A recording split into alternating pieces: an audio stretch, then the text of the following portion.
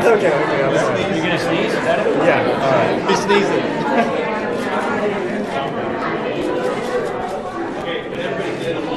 Closer.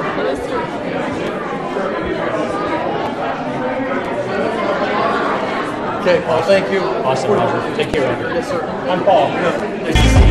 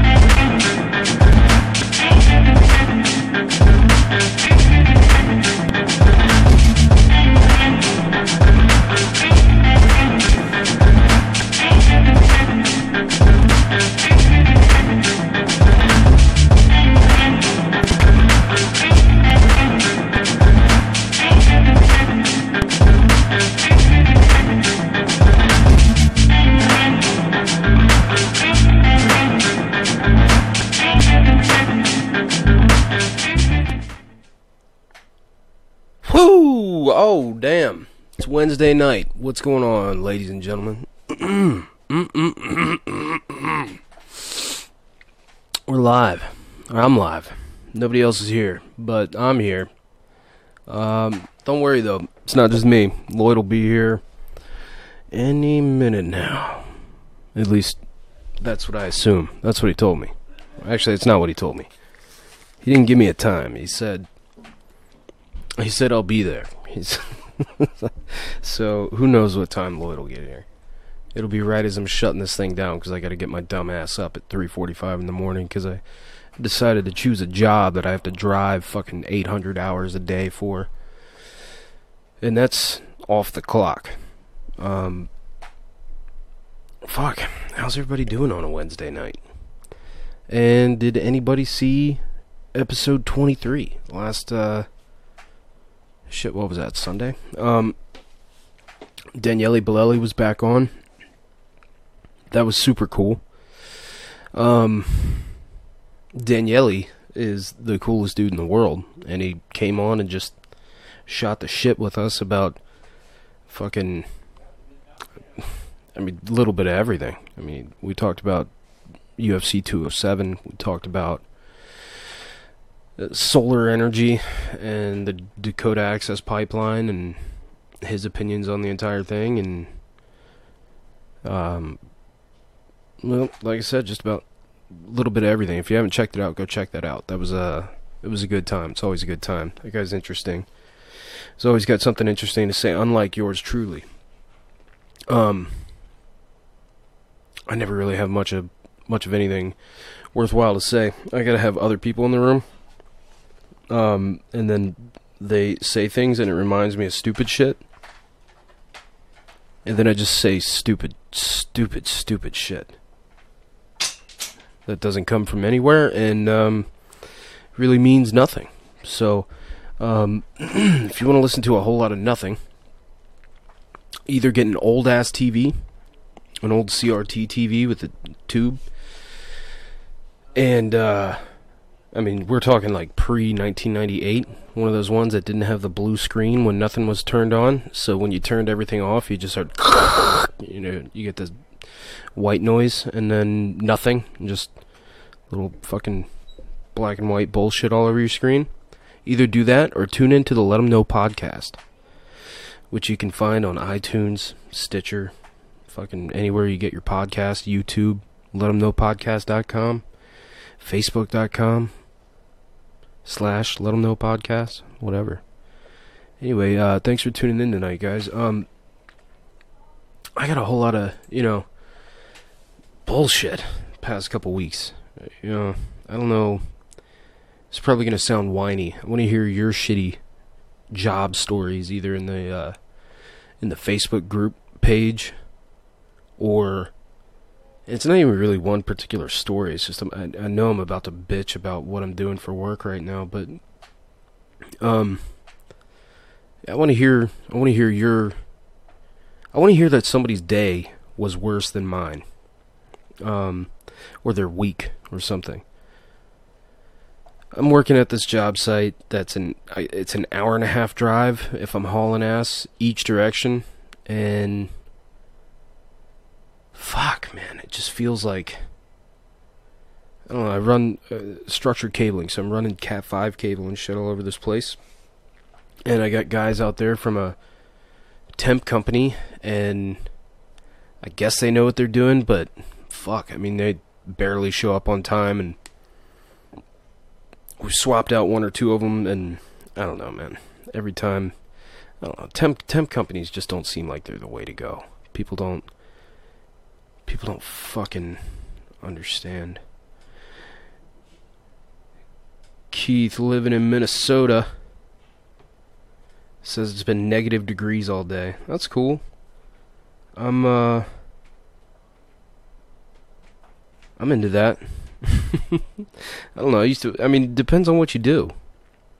I mean, if you're working outside, that's a pain in the ass. I've been there, but in Virginia, it's not, it's not Minnesota cold. But I used to be a landscaper, so I mean, you used to go fucking have to haul around trees and shit in the middle of the woods when it was freezing out, or below freezing even, or below zero sometimes. But yeah, I don't know. It's weird, especially when you feel like you've been working on this site and all of these things are out of your control and you're in a management position, and people aren't happy with the speed that things are getting done, and sometimes you just got to be like, look, there's nothing I can really do about it. I'm going as fast as I can, and that's kind of how it's been. But meanwhile, nobody else that is my boss or managers step foot on the job site, so they don't know, they haven't seen it. Seems like things are going slow to them, and meanwhile we're working. This shit is so boring. But it just, you don't feel like you get the benefit of the doubt or something. It feels like what I'm hearing is you're not doing your job or something like that, and it just fucking pisses me off. It sucks. But fuck all that, because this kid fucking met Paul Ryan and hit a dab while his dad was getting sworn in. Newly sworn in Republican lawmaker has apparently grounded his son after the roguish teen tried to dab in front of House Speaker Paul Ryan. And then, this is hilarious. This is, of course, this is on Fox News. And according to Fox, Paul Ryan thwarted the attempt to dab. So I don't know if you saw the video right before I turned this bitch on. But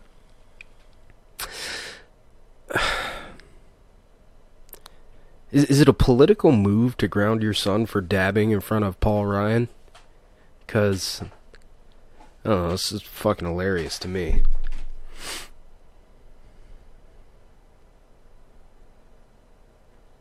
Ooh, shit, that sucks.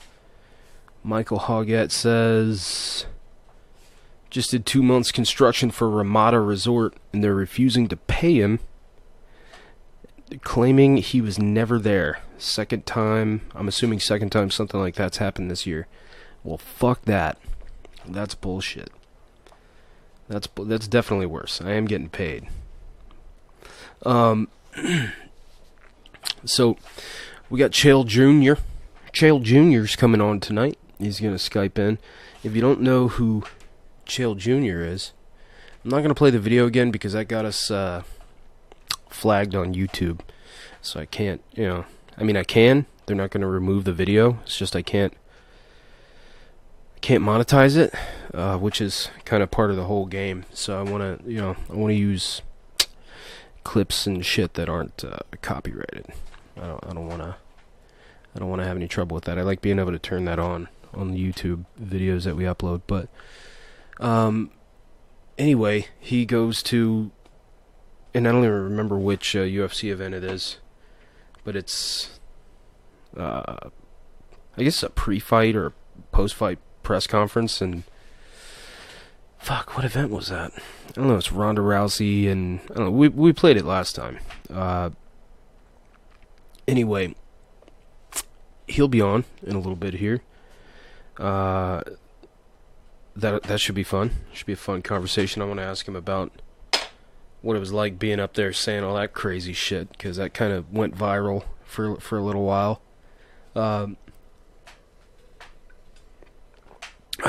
Said some bold shit up there. I'd have to be drunk as fuck to do that. Maybe. I don't know. I say that, but I say stupid shit literally day in and day out. I have to catch myself when I'm talking to professionals who have tons more money than me.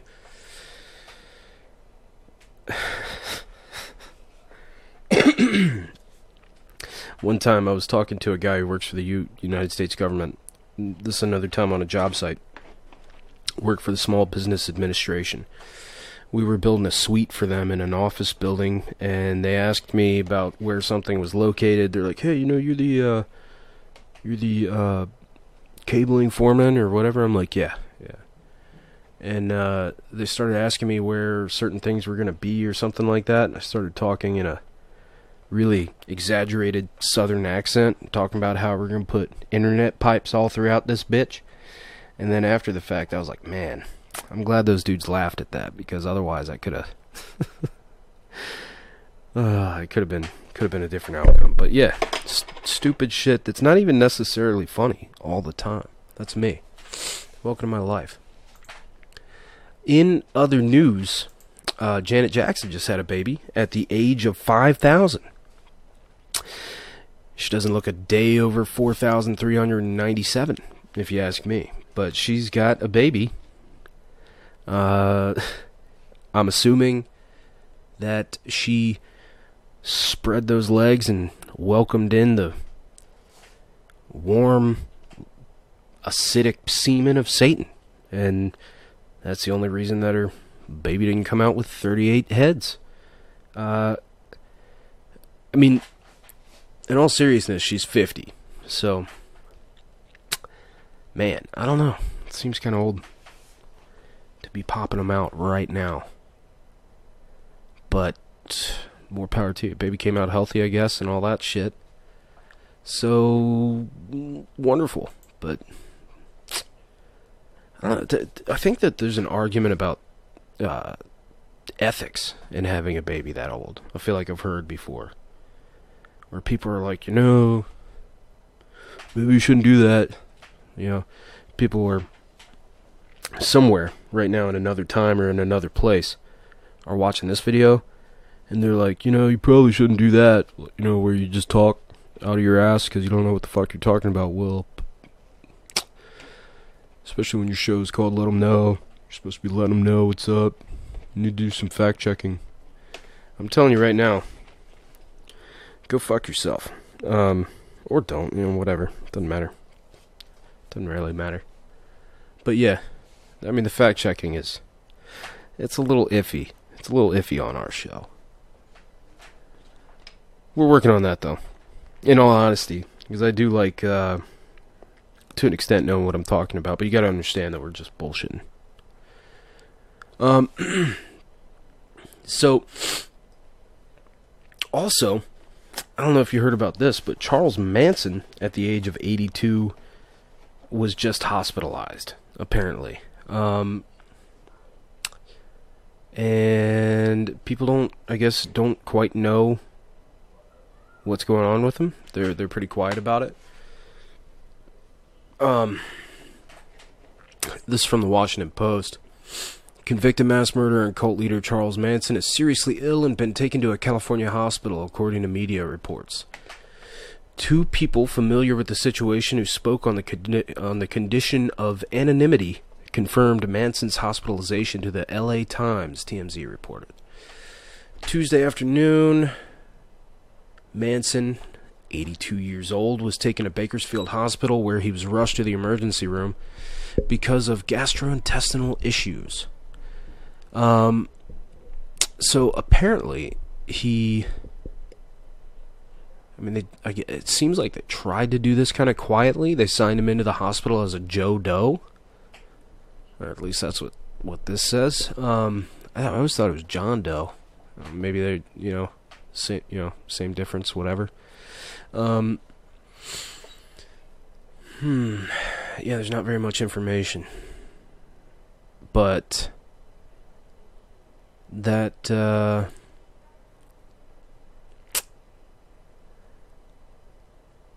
it's kind of nuts that Charles Manson survived 2016, right? And, Princess Leia didn't. Sometimes, Manson's shit. He's older than Janet Jackson. He's like 4 billion or something. A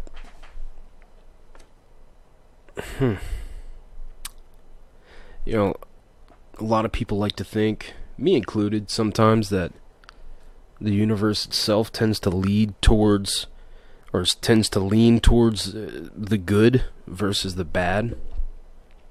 I don't know, sometimes. Doesn't always seem like that.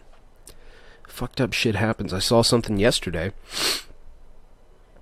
A young girl out of Georgia, or somebody posted it somewhere, but a young girl out of Georgia fucking hung herself on a live stream, 12 years old.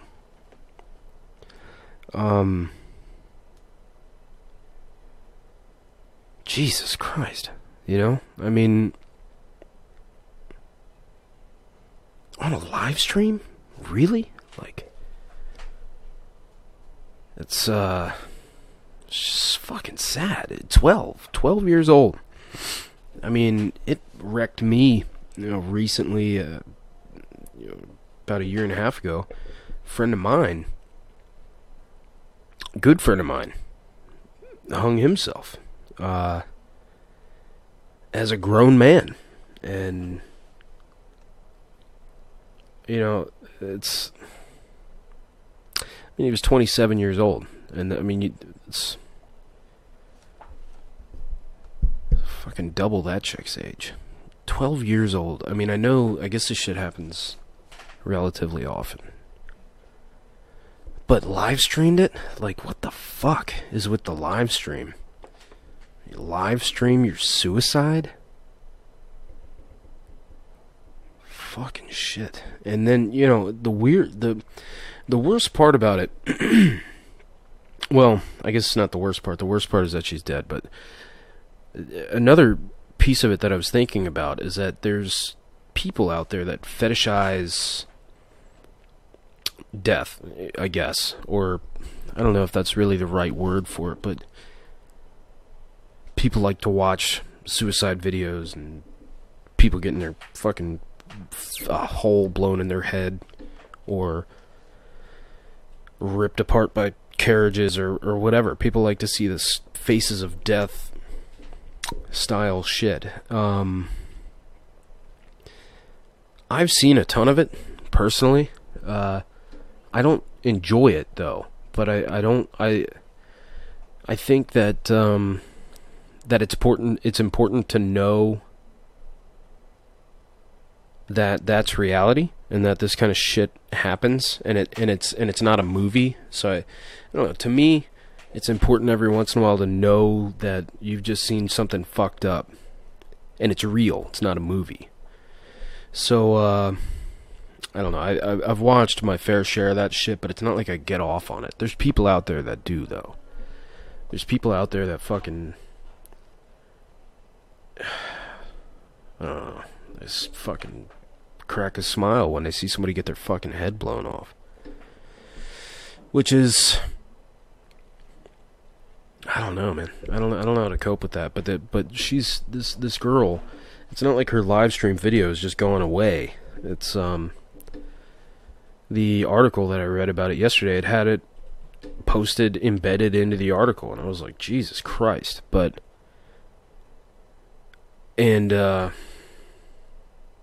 I mean, it's on a bunch of these gore sites or whatever, and people are somehow or another getting off to that. I don't necessarily mean sexually, although I'm sure that somebody is, but it's got to be hard on her parents to understand that she's created some content for this genre that's going to last for who knows how long. I mean, until the collapse of civilization. And even then, it might hang around on a hard drive somewhere on a server, sitting, who knows. Where, if somebody ever fixes a computer 300 years after the next nuclear war, maybe this shit. I'm just saying it's for an indefinite amount of time right now. So, and this is out there. It's kind of, that's got to be something that's either hard to cope with already, or it will be at some point in time in the future for her parents and surviving family. It's fucking brutal. Poor thing. 12 years old. So anyway, that was just kind of off the top of my head, not to bring you guys down, but 100 people were injured in a Lear train accident. Actually, let me bring you back up before I bring you back down again. Actually, you know what? Let's just take it right down the middle. I don't have any happy news right now. But apparently, there is some organ called a mesentery that I don't know if it's just discovered or, but they're saying that people don't most people don't know that they have it. I certainly didn't. Let's see what this is from CNN. In case you've ever wondered what connects your intestine to your abdomen, there's a word and now a single organ for that. So maybe it's just a piece of your body that they just defined. I don't. But it's called the mesentery, which I'm assuming I'm getting the pronunciation correctly. But don't worry, you haven't grown a new organ. No shit. It's always been there, performing important functions that affect systems throughout the body, from cardiovascular to immunological.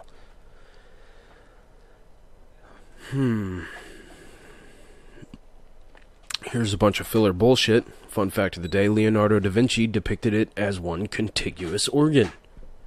And it remained that way for centuries until 1885. And Sir Frederick Trevor presented the mesentery as a fragmented...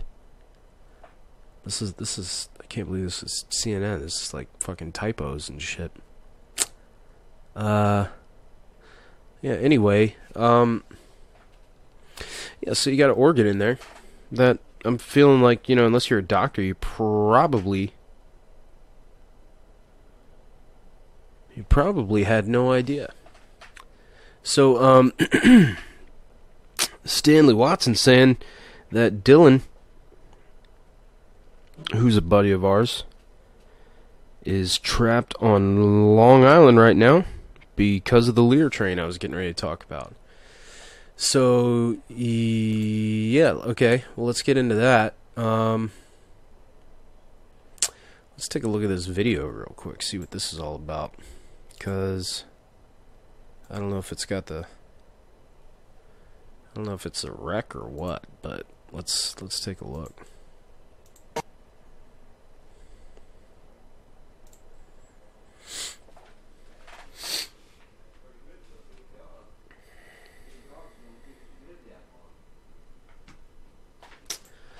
Well, that ain't the right video, is it? Hold on. Let me check one more. Let me see what the fuck my problem is.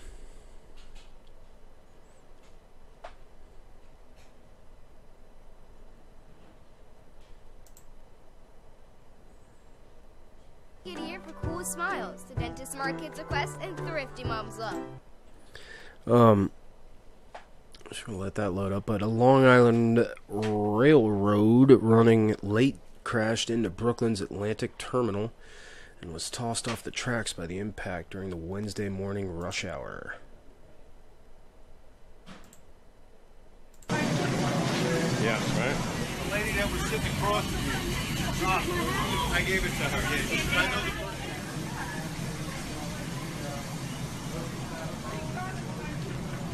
Yeah, right?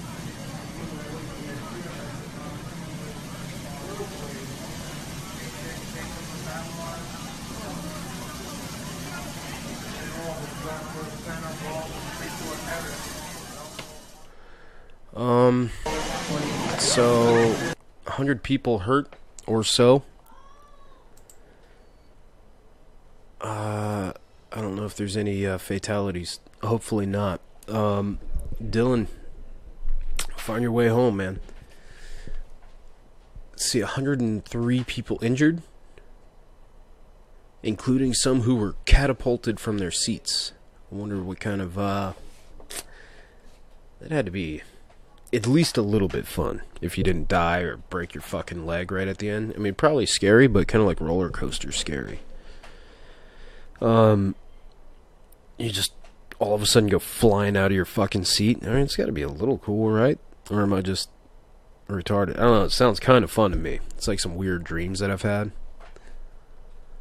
I'm not trying to downplay the obvious kind of tragic aspects of that. I mean, as long as nobody's dead, I guess it's not tragic. It's not tragic, but it's not good either. So, the wounded all suffered minor injuries, and dozens were treated at a makeshift triage center by emergency responders at the scene.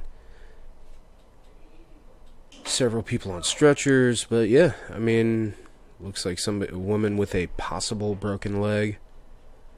Cuomo said at a press conference that the scene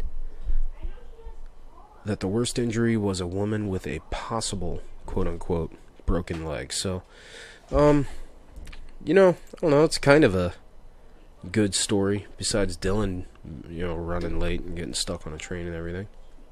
But, whatever.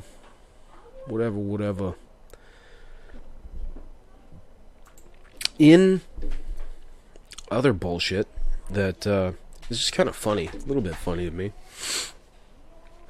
is apparently Mariah Carey is trying to get her New Year's performance clip removed from the internet, which, obviously, good luck on that. I don't know, it seems like when people try to do shit like that, you gotta take that one on the chin. You gotta take that on the chin. Otherwise, people just get pissed off and they're like, you know what? Fuck you. You're trying to get rid of this. I'm definitely saving this shit. I'm saving this directly to my hard drive. And, as soon as you feel like you got the whole thing, taken care of, I'm gonna re-upload it somewhere, so it's just gonna pop back up. I know you can't get rid of this shit. So, meanwhile, I'm making tons of it. What's up, Laura Nelson? Laura Nelson's in the chat. How you doing? How you doing, Laura Nelson? So, let's see, what exactly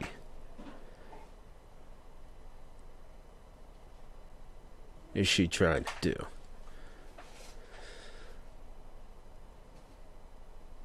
Apparently, she's trying to say her management company intentionally screwed up her performance or something. I don't know. Sounds really,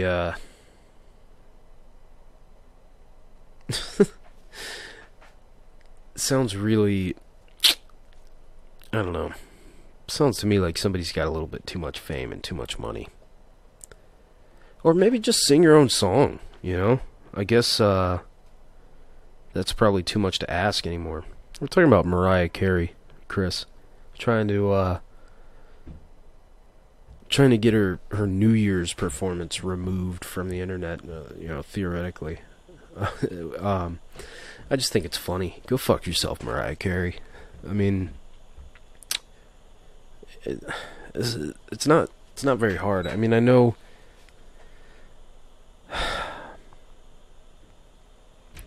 I know you're making tons of money and there's no room to fuck up, I guess. But maybe, perform your own song. Everybody do it. Hey, Lloyd. How you doing, baby doll? Lloyd's here. No more fucking retarded bullshit.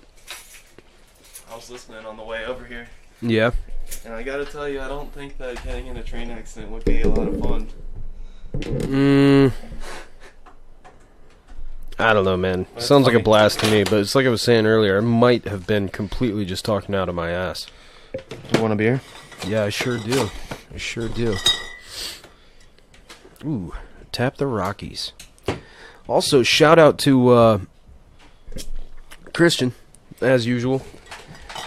Had to play another one of your tracks, one of my favorites of your tracks in the beginning of this bad bitch to get it started, because the clip of the kid dabbing when he meets Paul Ryan was it's way too short, and only one person would have seen it. So I had to have everybody see that. And I just like that track, man. You got a little psychedelic imagery to start you guys off on a Wednesday night.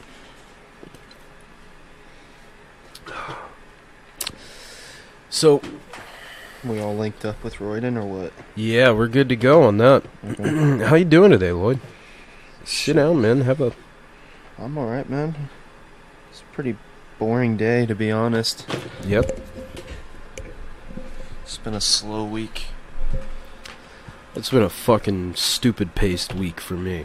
I already got done talking about that, but I don't think anybody wants to hear about what I gotta do at work. I just don't... I don't really even want to talk about it either, though. But in a way, I feel like I probably should. Like therapy. Because my fucking mood is fucked. Because of work lately. Past, week. Well, shit. Talk it out, brother. No. It's all good. It's just stressful. Just the fucking driving, man. Well, cheers. It sucks. Hopefully tomorrow won't be so stressful. It will. It definitely will. Because I'm not going to be here on Friday. And I got an inspection on Friday. Like a final inspection. So this thing's supposed to be done on Friday. But I'm not going to be here on Friday. Well, so we need to make a decision on that anyways, as far as how we're going to continue carrying out the show. We haven't talked about it much between the two of us. Thought that Sunday was kind of tight. Sunday was fun. It was good. And maybe an easier day of the week for people to actually be able to tune in live, which isn't that big of a deal, but something to consider. You know what? As far as I'm concerned, we can mix it up, go back and forth. I don't give a shit. Yeah, I guess it just depends on what's going on. But I work Saturday, so not going Friday is not gonna hurt me as far as bouncing around. I hear you. And I'm stripping. Oh shit! Lloyd's taking off more clothes that he's gonna leave here.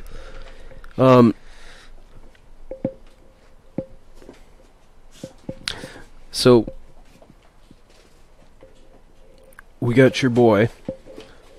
Yeah, we already played the clip last time. Yeah, I wasn't gonna play it again. Yeah, we just definitely gonna don't explain myself because with the with YouTube, we'll just post it in the group.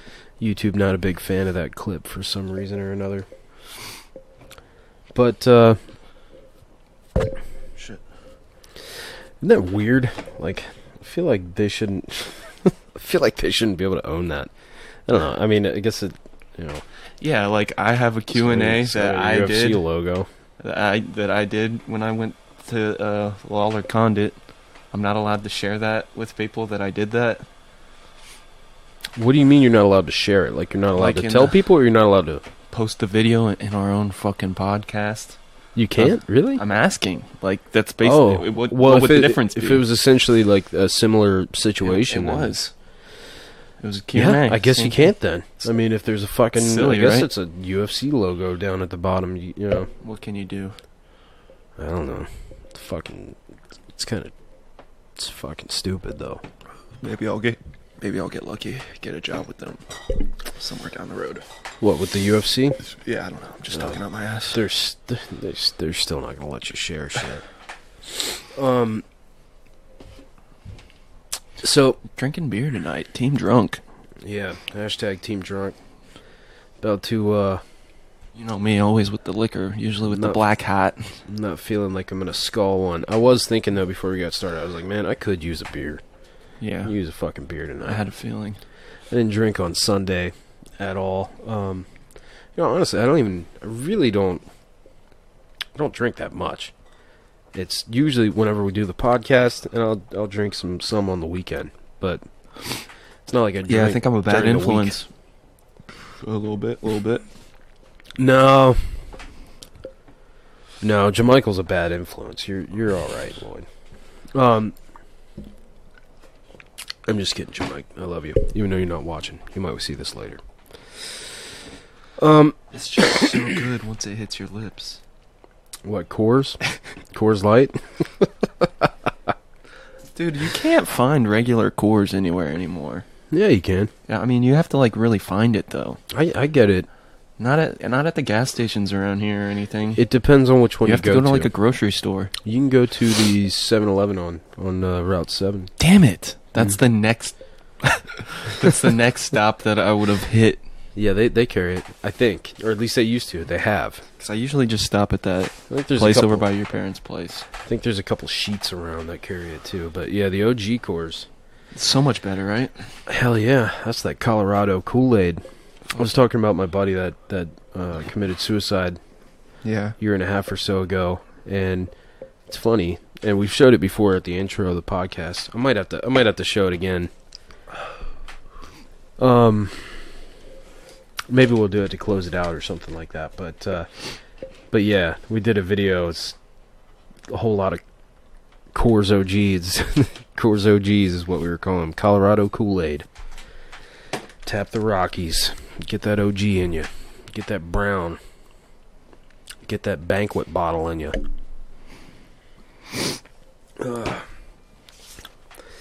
Well, shit. I was with my grandpa on my mom's side drink, man. It was Coors Light, or go fuck your mother. It was just fucking Coors motherfucking Light. And according to my mom, that's when he toned down. Fucking when he started drinking Coors Light, like by the case daily. Yeah. That was when he toned down from like 2 or 3 fifths a day of something. I mean, I guess you can't really blame the guy.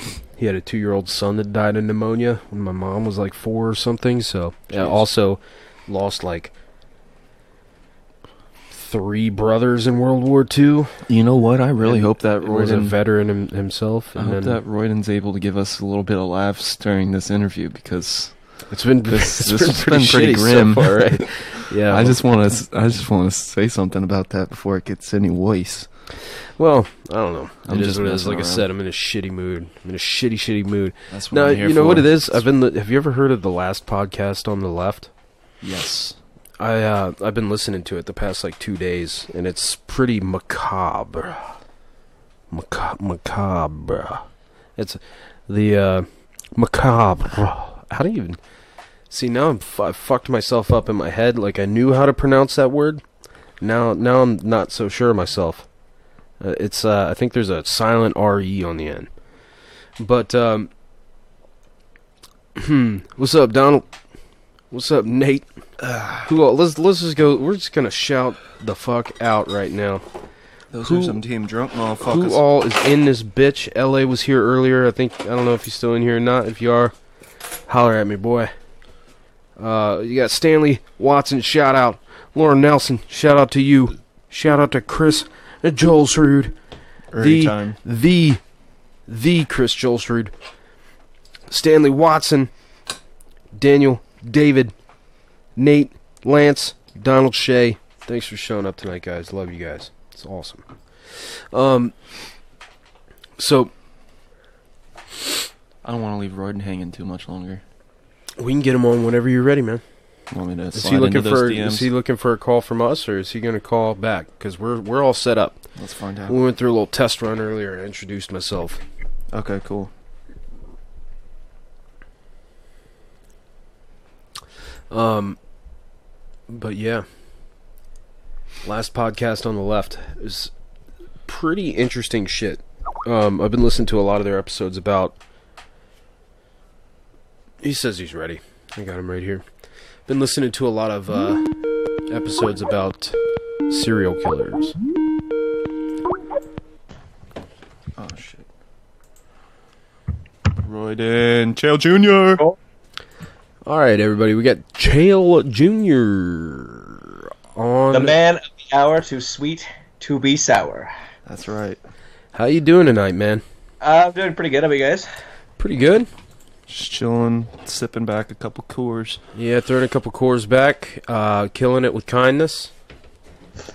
Yeah, I was thinking about grabbing a drink too, but I ended up drinking a little too much last night, so it's going to be Coke and water tonight. So Little Coke and water tonight. Yeah, I'm going easy tonight. So. Yeah, I probably should be, but it's like I was talking about earlier. Oh shit! I see the belt back there. Well, cool. I just had my TV back here, so I didn't really. I needed something to put back here to make it look, a little bit more, I guess, somewhat professional. But Is that real? I don't remember you ever being in any particular division. In UFC. no, no, I don't get the gut for it. No, I bought it when I was in Vegas at UFC 137. What the Sorry, fuck what did that thing run you? So actually, it was a really funny story. So I bought it, and I started walking around the venue in the MGM Grand, and I'm just like, I just want one person to think that I'm the real world champion. Were you wearing it? And later that day, I met Frankie Edgar at the Vegas Fight Shop. Awesome. So I'm going around, and I go up to the concession stand. And these people at the work in the concession start going, "Are you the champion?" I'm like, "Yeah, I faced Frankie Edgar this morning. I caught him with a big uppercut, and then he started to rock me, and I got him to the ground. I choked him out, and I'm the lightweight champion tonight." And they're like, "Oh my god, for real?" Like, they start jumping around the counter. They start getting photos with me, and I'm like, "This can't be fucking for real right now." And Oh man, they're like, "Are you going out and celebrating?" So that night was the main event was BJ Penn against Nick Diaz. So I said, "No, once Penn wins tonight, we're gonna go out. We're gonna tear the town up." And so then, the fight was over. I'm going back to the hotel, and this girl comes up to me. She's like, "I can't believe you spent $400 on that title." And I'm like, "I didn't." She's like, "What do you mean?" "I'm the world champion." And I walked away. Nice. Yeah, that was a pretty funny experience. But So was it legitimately $400 that thing? oh yeah, Oh shit! I'm a fucking nerd for this shit, man. Like, That's so why am I. we wanted to talk to you. Well, so am Yeah. I, and so is Lloyd. But damn, I couldn't even begin to afford that. I found it online, and before I went to Vegas, I literally had the money put aside specifically just for it. Because I'm like, I don't care what people are going to say to me for the rest of my life. I just want the fucking world title. I don't care. I'm never going to have one. I might as well spend the money. So. It's cool, man. It's cool as shit.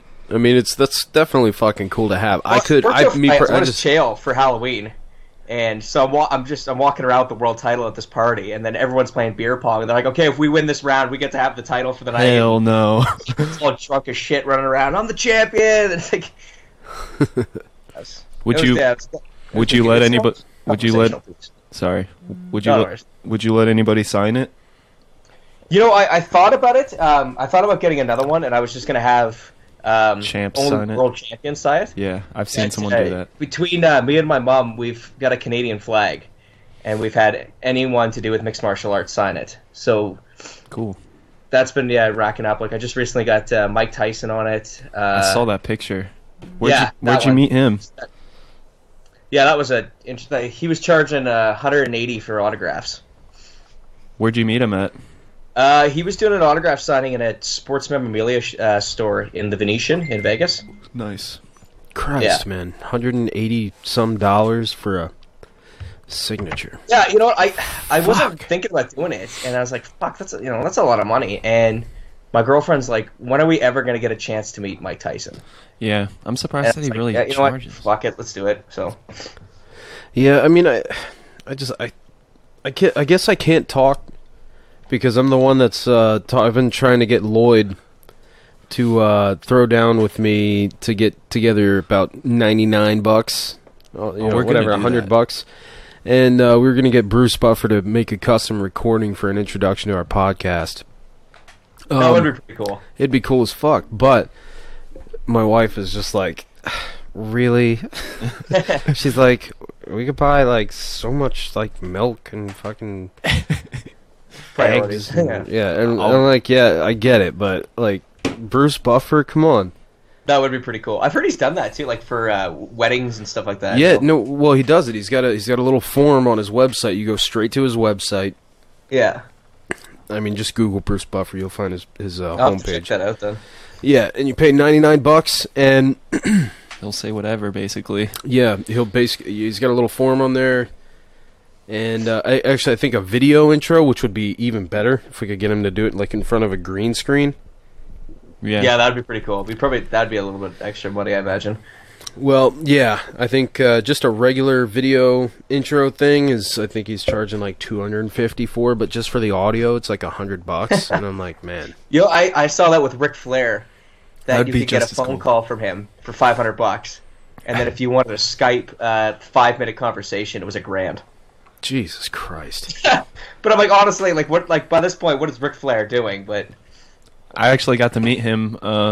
We did when I in high school wrestling, my junior year, we did a car infomercials for some reason. We were set up with one of the local places, and they had Ric Flair there. And we did like 20 to 25 different shots with him. It was pretty cool. We got to meet him before and after. Really cool guy. That's it's one of the only wrestlers I'd probably stand in line to meet between like him and The Rock, but Flair for sure. But Nature Boy. I just recently, I didn't really call him out, but I just tweeted at Chael Sonnen the other day on our Twitter for the show. Yeah. I forget exactly what I said, but it was something along the lines of like, Chael, please come on our show and call us a bunch of worthless fucking losers and then hang up on us, please. Like, that's all I need. Yeah. Oh, he gets pretty violent on Twitter lately, especially with the heat between him and Tito has been pretty entertaining. Yeah, how do you feel that's going to go? Like, honestly, without bias, if you can. I think the interviews are definitely going to be more exciting than the fight. Chances are, the minute this bell rings, they're just going to... If you're a wrestling fan, I think it's going to be a good fight. But even though I've always hated Tito Ortiz, but I can't deny for 1 second, that guy is as strong as an ox. Like, when he fought Liam McGarry, he was, pushing 40 and still dragged his ass to the ground and was still roughing him up for a good 4 minutes. So, I think that's the big question. Tonight, the matter is who's going to be the better wrestler, and I don't know, I have a tough one picking that fight, because I've always had my issues with Chael fighting at light heavyweight, because I just felt he wasn't right size. He's a little undersized, for sure. He is, yeah. Middleweight was perfect for him, I thought. Tito, because he was a little bit bigger than the other guys. He could bully guys around. Yeah. And that's the thing with Tito. Tito's a big 205er. Or a little 205er and a big 185er, you mean? Yeah, that's the way you could look at it for this fight. Yeah, I'm with you on that. Whereas Tito could probably, get away with hanging out at heavyweight during his prime. But yeah, because there weren't a lot of huge, I guess, heavyweights at that time period. I think off the top of my head, I can think of Randy, Josh Barnett. We're kind of the bigger guys, but yeah. Tito, man, when was the last time that he had a real fight? I mean, he hasn't been very active recently. I'd have to pull that up. Well, yeah, he had the title shot against Liam McGarry, and then he lost that, and then he had the fight against Stephen Bonner, and he won by, I think it was split decision on that one. When was that? Stephen Bonner? Yeah, do you know off the top of your head? I remember it was the same night as the Mark Hunt and Fabricio Verdun fight. So what was that? I'm really bad at keeping up with Bellator. I'm trying to remember that date, but I remember it was too. the same night because it was the main event ended and then everyone switched over to Bellator. But that was a long time ago. And then his debut fight against Alexander Shlemenko, which I have no idea what the hell they were thinking about even booking that fight, to be honest. But yeah, I gotta feel like, I know Tito Ortiz has had like multiple neck surgeries and he's all bashed up. And that's for sure. How much longer is Tito Ortiz going to be able to last in the sport is what I'm wondering. And I think Chael's got some mileage on him too, but not like Tito. Tito is, fuck, man. Well, Tito's had almost every fight the guy. Well, whether it's true or not, every fight the guy's had, he's had some sort of an injury. Yeah. He's always had issues with his neck. He's always had issues with his back. The guy all the time is injured, and eventually that's going to catch up to you. Yeah, with Chael, I can't. I've never even I've heard of him having any sort of surgeries throughout his career. Yeah, I was listening to an interview with Chael the other day. That's where I got the idea to tweet him, because he hung up on these guys. Again, I always hear him do that, and I'm just like, man, right. I'd love for Chael to hang up on me.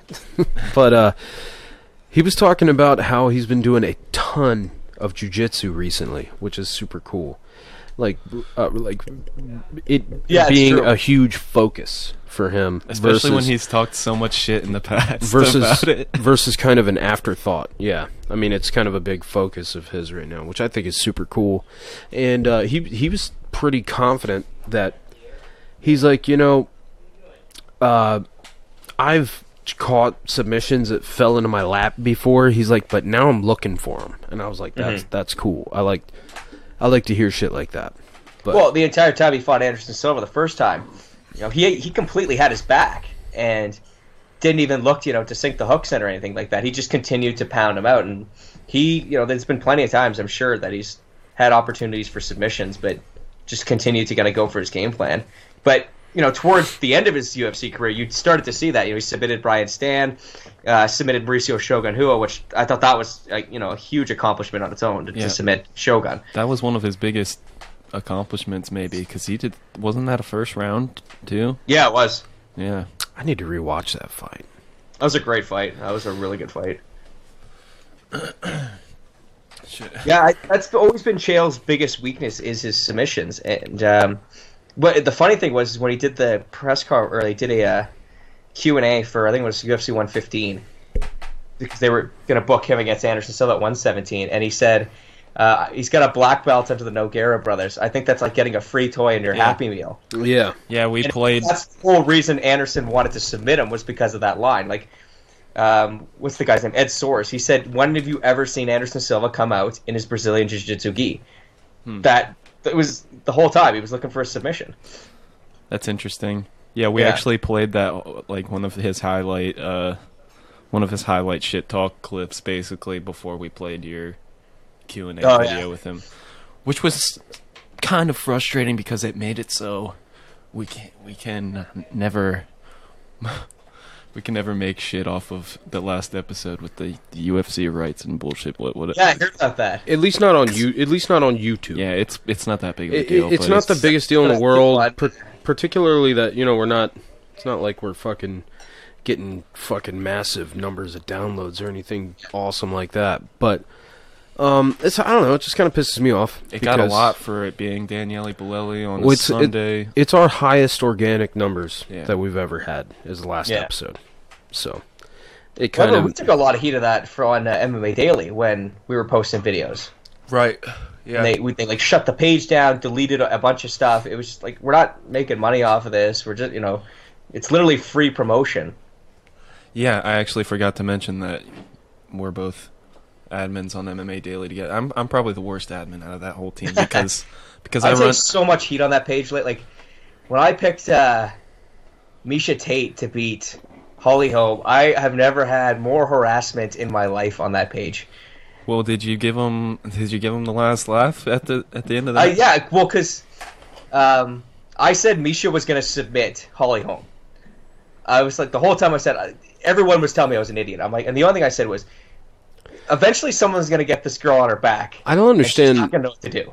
I don't understand the flack for that statement. That's pretty much what I thought would happen if Misha won that fight, which she did.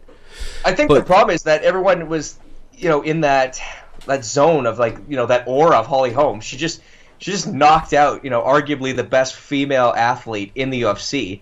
Everyone was on that train. Everyone was like, okay, who's going to beat her? Yeah. And that's understandable. Even you look, perfect example, Uriah Hall.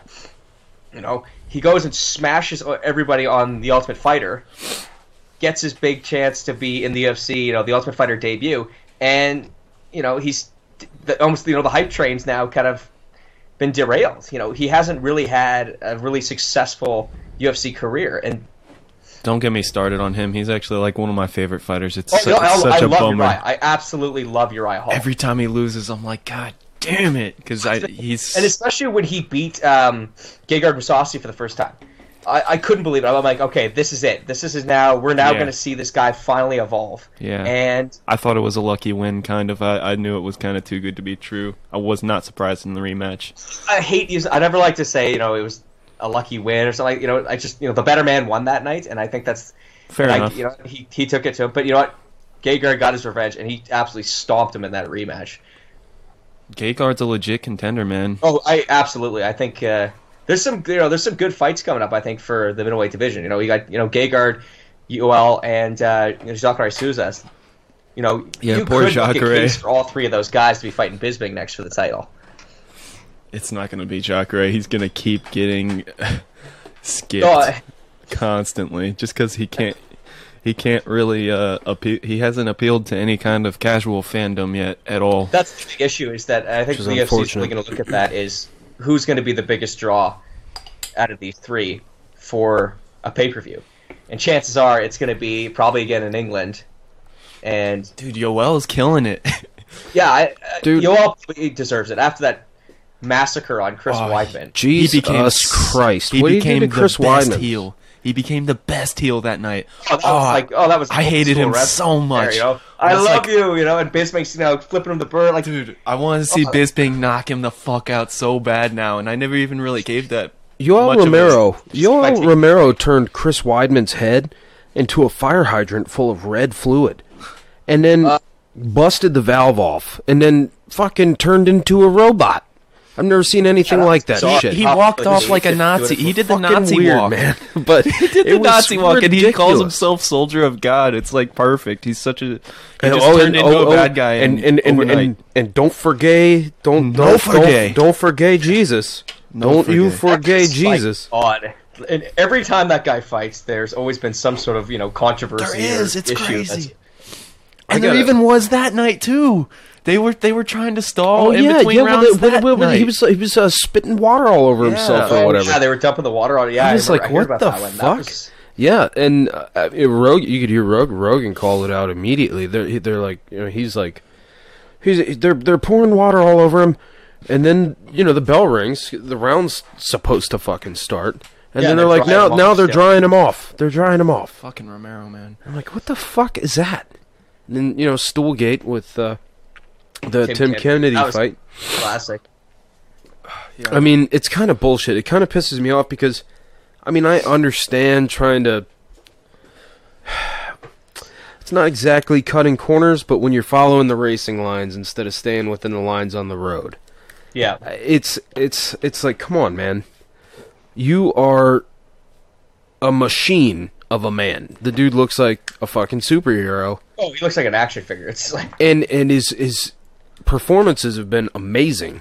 Pull up a picture of absolutely. Joel. Yeah. Why do you need to fucking extend your rest? I know it's huge, but you're also giving the opponent a rest. That's what I'm wondering. Like, how much is he really gaining from these? When he fought Tim Kennedy, he got, I think it was 28 seconds extra. Then he's getting the whole, the water situation. But it's in his control. Is he really gaining this much? It is, I think, from personal competition experience. It's in his control that he's pulling these fuckery games and stuff. You can say like, oh, they're getting an equal amount. To me, that's the same as saying, he just got kicked in the balls and he's getting an equal amount. Well, maybe I'm going a little far with that. Yeah. But basically, the point I'm trying to make is, if somebody's like playing these games like he does in the corner in between rounds and stuff, that's not making me feel like, oh, I'm gaining this extra time too. Sweet. You're over there panicking like, yo, what the fuck? Let's fucking fight, bro. Like, this is bullshit. It makes you panic. Really took an effect to the Tim Kennedy fight because Kennedy rocked him hard in round 2. I'm with you, but he got a chance to kind of recover. And Tim Kennedy, as you said, Tim Kennedy kind of had that almost like an adrenaline dump. Like, he thought he won the fight, he thought it was over, and then they're like, okay, restart, we're going to do it all over again. So now he's got to get himself back into that mode. Exactly. And by the way, as you saw, you all just smashed him. If you don't know who Yoel Romero is, in the words of Brendan Schaub, lose my number. But also, here's a picture. So you can see we're not fucking around. We're talking about he looks like a goddamn superhero. And this is probably not even the best picture, but, I mean, I'll find you another one in a second here. But he actually, I come from a wrestling background. Cael Sanderson is a hero to me. He's multiple-time world champion, one of the greatest college wrestlers of all time, undefeated college career in the NCAA's D1, and he wrestled against Yoel 3 times, and he lost to him twice out of the 3. The one time that he beat Yoel was in the actual Olympics. The 2 losses that he had, I would never let anybody live that down. the 2 losses he has against Yoel were in like the Pan Ams or a different world's competition. So it's like, suck it, Yoel. America over you all day.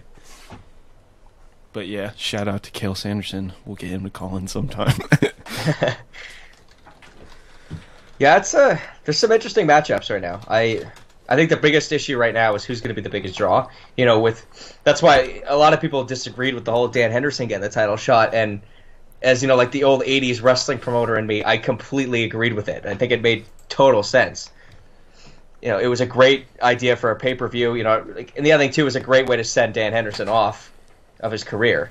Yeah, it sure was. I wish that Dan Henderson could fucking take a pill and lose 10 years. Go back 10 years and just keep going. Dan Henderson is one of my favorite fighters of all ever. time. So yeah, he's one of mine as well. Good choice. Yeah. I mean, My favorite all time is Chuck. What he did in the first round against Michael Bisping at the end of his career.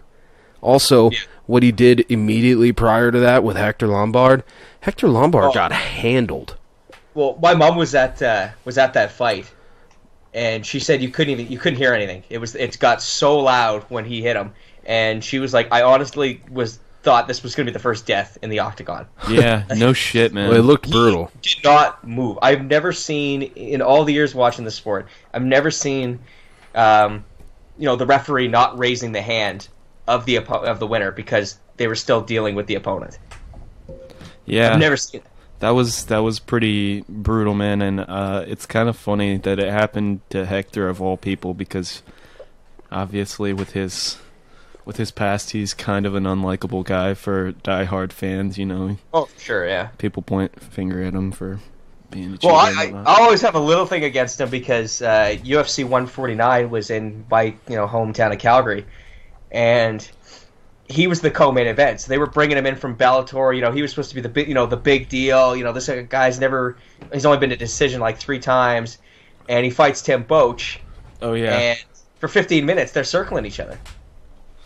And I was like, you got to be fucking kidding me. I spent $700 for this. Shit. To see these two circle each other. How many fights have you been to? I've been to 5 right now. So nice. UFC 137, 149, 173, 183, and 202. And then me and my girlfriend are potentially going to go to 209 in March because she's got a thing for the Diaz brothers. So nice. You think they'll get them both on? You better start smoking weed and running then, homeboy. There's no way. I don't think they're going to get Nate. The only option I thought they could probably pull off is if they did an interim title fight between Eddie Alvarez and Nate. It's the only potential way I see him coming back, but no Khabib. Yeah. Well, the problem is that I'm looking at like promotional wise. You get the casual fans don't have a fucking clue who Habib is. You know, they don't. Yeah, it's kind of weird. Absolutely, either Habib or Tony Ferguson should be fighting for the world title next. Absolutely. But the problem is they got to milk this cash cow for all their. The UFC's going to try and do that, and there's an opportunity for probably the biggest trilogy in the history of the company. They're going to jump on it. Yeah, but the thing is, like, Conor it definitely has fucked things up right now with him taking 10 months off, and now you got Tony Ferguson, not wanting to fight him for the whole $200,000 issue. Now you got all these guys kind of in the wings now. It's definitely an absolute nightmare what's going on. But and meanwhile, Khabib Nurmagomedov tweeting Hey, man, my pronunciation is actually good. Exceptional.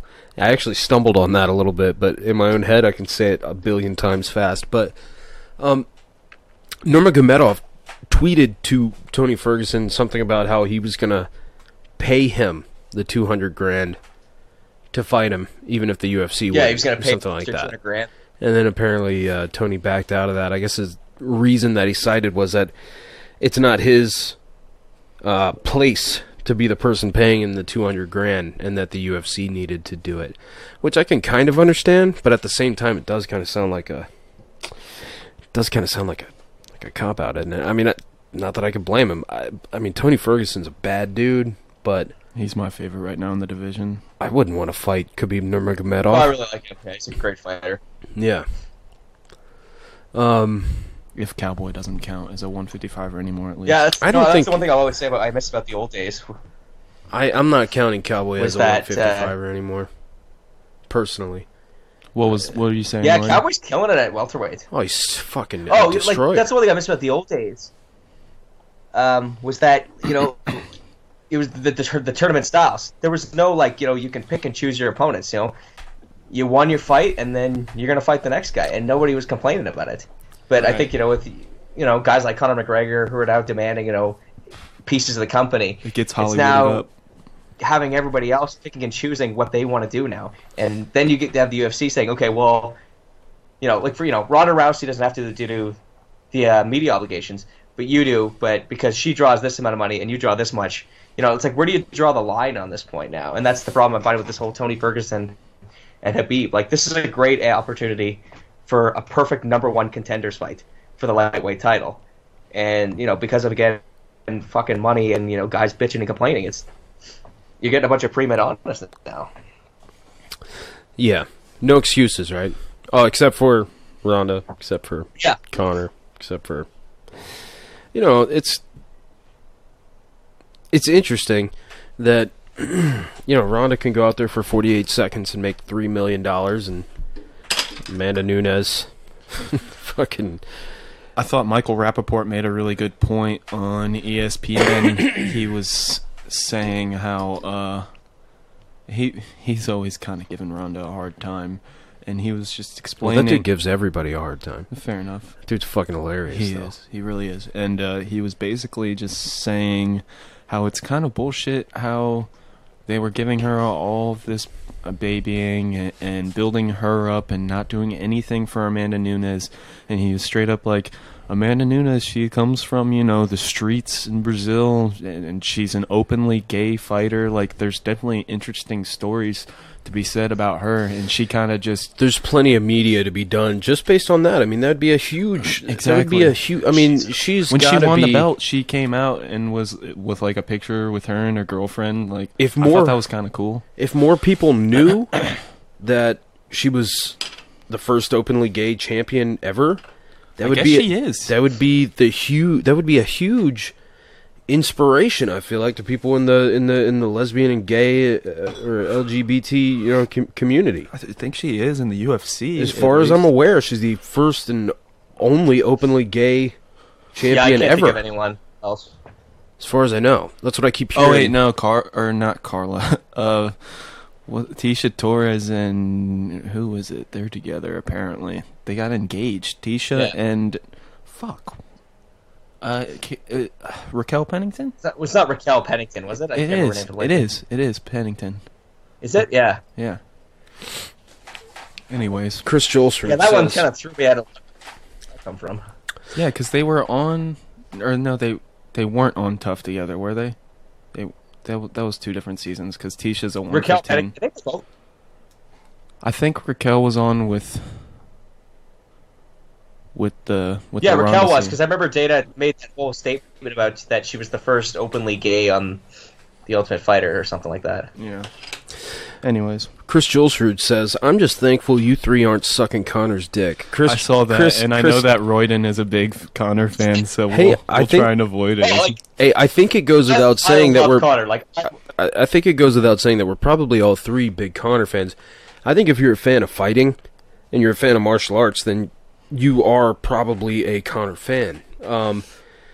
But You know better than that, Chris. You know better than to think me and Lloyd are gonna fucking turn the live stream on and start sucking Connor's dick.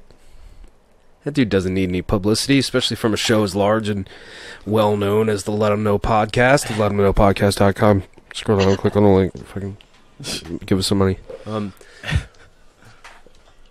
Go ahead, Roydon. What are you guys but saying? yeah. No, like I said, I'm a huge Connor fan, but I'm in no delusion of any of the things that go on. You know, like that he's the greatest fighter to ever live. Like I honestly disagree with him getting Fighter of the Year this year. So do I. I'm for Bisping. I'm glad that you brought that up. That was like the more interesting thing that I was spending a lot of my time on the threads today on the Fighter and the Kid Army.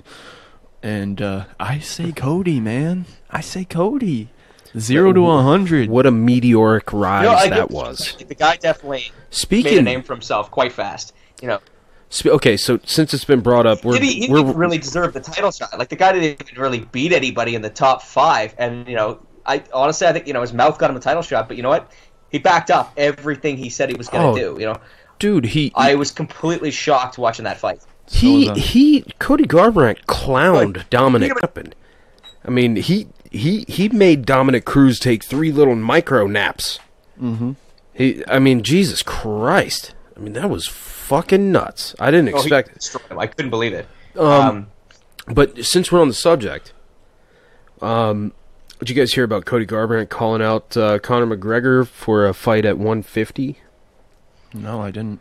I heard him calling out Jose. I didn't hear him calling out Conor. Apparently, it's genius. Yeah, they got some old beef, and from Tough. Oh, I never even thought about that when he called him out shoved him on the Ultimate Fighter. Called Conor McGregor out to fight at 150. Cody's not really that much smaller than him, if at all. I was looking at this today because I was thinking about it. I was like, man, fucking 135 and fucking Conor's up at 155 now. So obviously he's cutting down to 135, but Cody's a black belt weight cutter. I'll tell you what, he's an Ohio wrestler. I know that he is a giant at that weight, but go on. Also, well, and Conor McGregor looks like a shell of a man at 145 at the weight cut. It's like he looks like a fucking wizard when he gets on that scale. Yeah. But like a 900-year-old gnarled wizard on the top of a tower. I can't even believe he's gonna get who just shaved 10 years ago. I think 155. I think was definitely Conor's best weight. You know? He's too small for 170. Yeah. He's well. I mean, all I got to say is, I don't know. I think I think that if you weigh the fights, the 2 Diaz-McGregor fights, if you weigh them out, how is he the Fighter of the Year? The Diaz side weighs more, is all I'm saying. His decisive win in the first one, and the second one went to decision. I'm still not sold on the fact that one of those, or maybe even 2 of those, quote-unquote knockdowns in the second fight were actually knockdowns. No. I think that he was trying to tempt him into coming to the ground. I don't know about that one. I really do, because I'm looking at his face. Diaz is a tricky dude. He's got fucking slick jiu-jitsu. That's how I saw it. That's immediately what I said. And then when I watched it again the next day when I wasn't drunk, I said the same thing. And I was like, man, and every time I see it, I'm like, it still looks to me. Now, the last one, I think it's a legit knockdown. But I've said this on the show before. I've said it to Lloyd a couple times. I think if that fight goes 10 rounds or there's no time limit, I think Diaz wins. Yeah, but it's not even really worth saying. You're right. I'm just saying. I think if you weigh those 2 fights, I think the Diaz side weighs more. If you definitely did like the old school fight to the finish, no time limit, I'd probably have to go with Diaz again. Like that guy, the Diaz brothers are fucking savages. But my issue with that whole he kind of faked getting knocked down was that when he fell down, he was grabbing at the fence, kind of trying to get his balance. And if you look at a guy like Fabricio Verdum, when he gets tagged, he goes, he's on his back flat, his guard's already up, and then guys jump in, and then look at the Fedor fight. When he hit and then again with Mark Hunt, when he gets hit, he's already hitting his back and he's in the guard, and that's when Diaz got cracked, I was a little skeptical on him saying I wanted to come to the guard. It's just the way he fell down, as opposed to if you watch Verdum fall down. it's completely different. Yeah, see, to me, it comes off like he's just a good actor, whereas Verdum, I don't have the same thing on that. Like it seemed to me to be a trick immediately, and that was my. But maybe it's not. I don't even think that matters that much in the It would have grand been a good scale of script. the He just judging wanted the no fight. business with the ground. It doesn't matter that much in the grand scheme of I things. feel like you can still judge it for Diaz. Like, Well, what? Oh, you're saying that the second fight? yes, You're I don't saying think that that the knockdowns, even if they were legit or not, even really matter that much. I feel like it was a close fight. Nobody got robbed. It was close, yeah. Oh, it was. But yes, I don't like the word robbery I getting think the thrown trilogy around. would at 155. Yeah. Well, you think? I guess. Yeah. I was thinking about that today. I was wondering, like, what if Conor just never defends any of the belts? He just fights Floyd just Mayweather. takes it and then he goes. fights Floyd Mayweather next, and then he fights the trilogy with Nate, and he's like, well, we've already been doing it at 170, so we're doing it at 170 again, and he just legit never defends a belt and just leaves after that. He could. He actually could. I think do it, that's but- possible. Why not? Why not? I mean, if you do that, He then wants to leave with the belts. Fuck I that. at least throw out that Floyd Mayweather thing's going to turn out. If you, It seems like it's gonna happen, man. Floyd's feeding into it pretty hard. dude, there's too much money to be made for two very, very rich motherfuckers that I can't see it not happening. I'm just really interested in what the fuck the rules are going to be and what kind of ring it's going to be in, and I think he'll just straight up box him. Yeah. fuck it. It's money. Floyd would kill him. Like, Floyd would absolutely fucking massacre Conor, though, in a boxing match. Well, I can't. I don't know. Like I said, I love Conor, but you know what? There's sometimes you gotta realize your skill set, and him getting in there with 12 rounds with Floyd Mayweather, probably hands down the best defensive boxing in the history of boxing. Absolutely. He's gonna just absolutely massacre him. it sounds to me like a boring fucking fight, honestly. Any fucking fight with Floyd is That's the other boring. too. Is that That's fair enough. Floyd's a boring fighter. like Floyd's great to watch if you want to speak, but I've never I've always enjoyed watching Manny Pacquiao or Roberto Duran.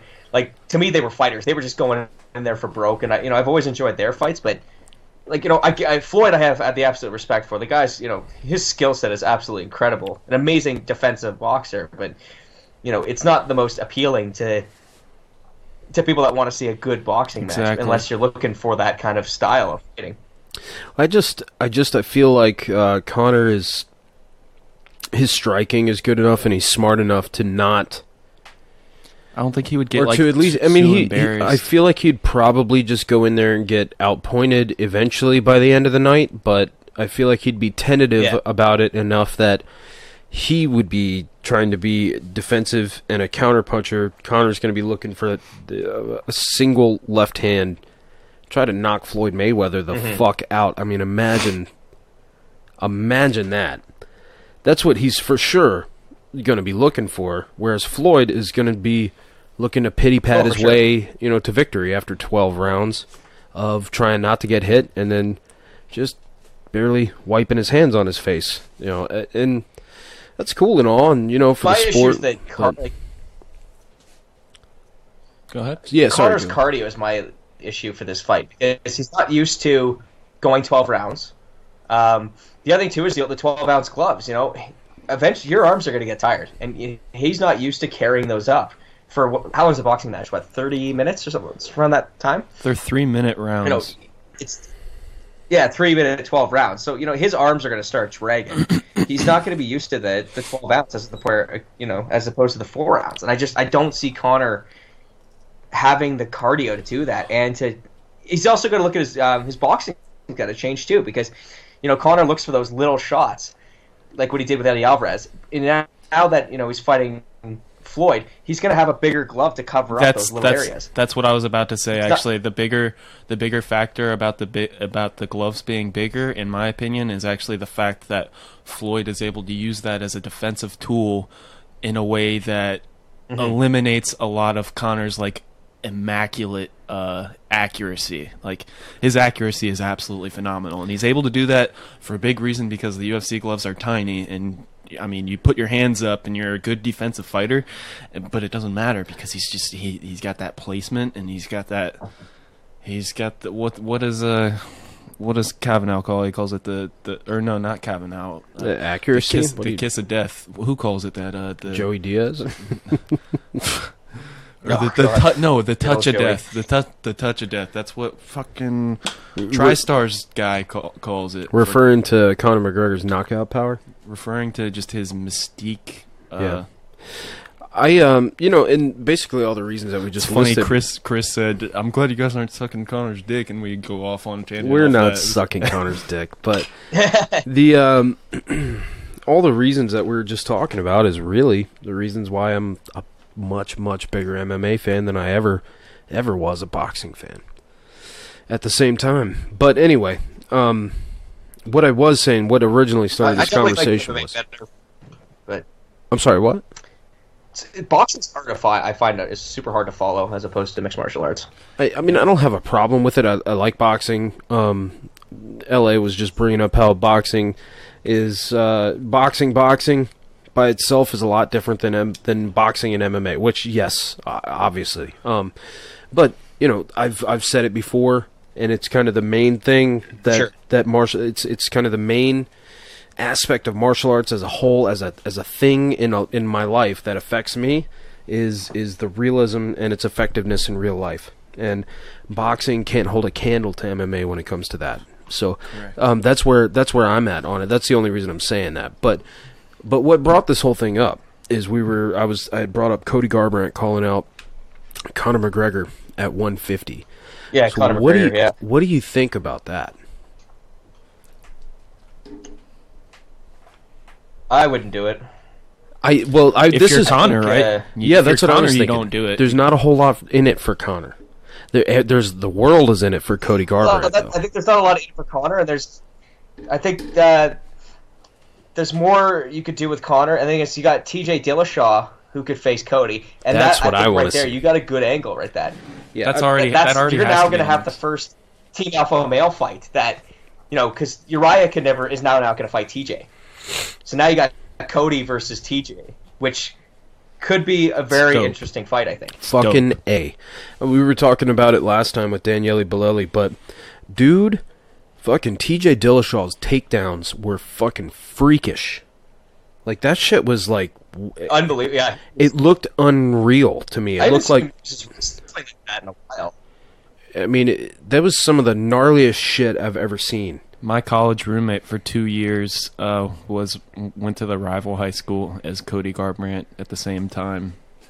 Shout out to Jerome Robinson, 2-time Ohio State champion. Holla, holla, holla, holla, 100, 100, 100. But yeah, I was. Who do you think wins then, Cody or TJ? Cody or TJ? Jesus Christ, I don't even know, man. It's hard. Yeah, Oh, that's a man. hard fight to call for me. After but- seeing what Cody did to Cruz, though, it's like it's almost. But you can't play MMA math. You just can't you do can't. it. That does. I was gonna say that equation doesn't work. That's like well, cow plus chicken equals cow chicken, but A big fucking- factor is they trained a shitload together. So I would like to get more insight on that. And That's know what who that's what your boy Brendan Schaub would call the X factor. I guess so. Yeah. Yeah. That's an interesting point. So, this is a little bit off topic, but I found this other picture of Yoel Romero. As you can see here, he has never done steroids, and he's perfectly healthy. All right. Anyway, been waiting to do that for about 20 minutes.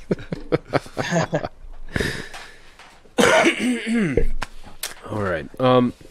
Yo, Roydon, what do you do for a living, man? I see if you're up to open up about it.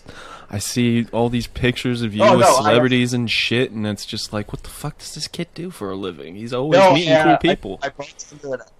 I'm a bartender at a fine dining restaurant in the city. Cool. So, Shit, I haven't been So, to Canada since like, I was paid 6. by Vegas habits, but Were you at Montreal or Calgary, he said earlier. Very cool. Cowtown, yeah. Very cool. Is that where The Goon took place? The movie The Goon? Is that where what? Is that where the movie The Goon took place? I think. Sean William Scott. It was on Netflix. No, the only movie that I can think of. What's that movie What's it about? called? Hockey. Cannibal. Not. I'm totally drawing a blank right now. It's like a hockey. Totally. Cool Runnings. Oh, what? Really? What about Cool Runnings? That movie was that takes place here. Really? Yeah, it actually. Think man. At one of the. You dead man. Place called Ranchman's here, and bobsled from the actual Jamaican bobsledding team is outside the building. Fuck yeah! They should have a statue of John Candy. Yeah. Well, I'm pretty sure they actually shot a scene in there, if I'm not mistaken. I haven't seen the movie in about 10 years, but yeah. Yeah, I haven't seen that movie in forever either, but it was like a surprisingly, memorable and big piece of my childhood for some fucking reason. Well, there's we only had history for you. Yeah, we only had 3 VHSs, I guess, but I just remember Cool Runnings being on repeat. But my sister also liked to watch the same movie fucking 8,000 times in a row for no fucking reason. I've seen The Crow 38 times by proxy, just because I'd walk by and see the scenes from it. And my sister is super lame. Hope she's in the chat. Fuck yourself, Beth. That's interesting. I didn't know that. Yeah, they were there one night. I remember, they had the intercom going. They're like, "Yeah, the original Jamaican bobsledding team is in the building tonight. Go say hi." And I happen to be standing right beside them. I'm like, "Is that you guys?" They're like, "Yeah." I'm like, "Can I shake your hand?" Like, well, you were thing. You were in Canada, so I'm assuming the only reason that you knew that it was them is because it was the only 4 black dudes in the room. Pretty much, yeah. That was like the other one I had too. Actually, like that was when I was in Vegas, and I went to go see the Super Bowl at Vince Neil's restaurant. And we're standing in line, and I'm with my ex at the time, and I look over, and I'm like, "Is that Carrot Top?"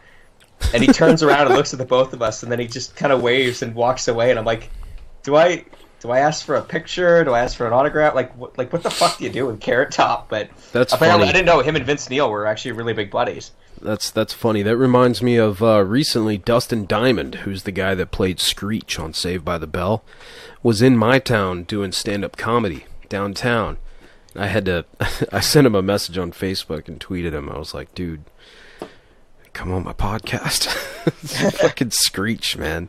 That would be cool. It would be cool as fuck. I watched that shit growing up. Hell yeah. Who was the other guy? That do you guys know that MMA roasted guy on Twitter? Yes, I like him. Yeah, he did stand up here actually not too long ago. Adam something. Adam. Yeah, that's his name. And then when I was down in Vegas for Connor versus Diaz, he was doing stand up in the Stratosphere where I was staying. So. Shit, 1 second. Yeah, I think that our connection might be a little. If we can get some people in the chat to let us know how the connection. I see. Are you following through your laptop, Roydon? Yeah, it says that it's just loading. It's freezing right now. Yeah, we're still live. It'll cut back. All right. Someone said it's fine. Anyways, where were we? Shit. You were talking about the MMA roasted guy. Oh yeah, which yeah. I'm not even sure I know who you're talking about. That guy actually gets pretty funny sometimes, but. Did you see the thing that he made for DC? I think it was 2 years ago now. It was like a parody of that one song, and he's just like, "I'm all about that cake, about that cake." Oh yeah, for the MMA awards. Yeah, that was pretty funny. We'll probably play that later. We'll have to play that later, and I don't think that it'll cause any problems. It's an original piece. Was it a parody? MMA awards this year. Yeah, it's a parody. Say what now? What's the MMA awards this year? I can't remember. I don't know. Well, all I saw. In January. I think it's usually in February. I'm not sure. Yeah.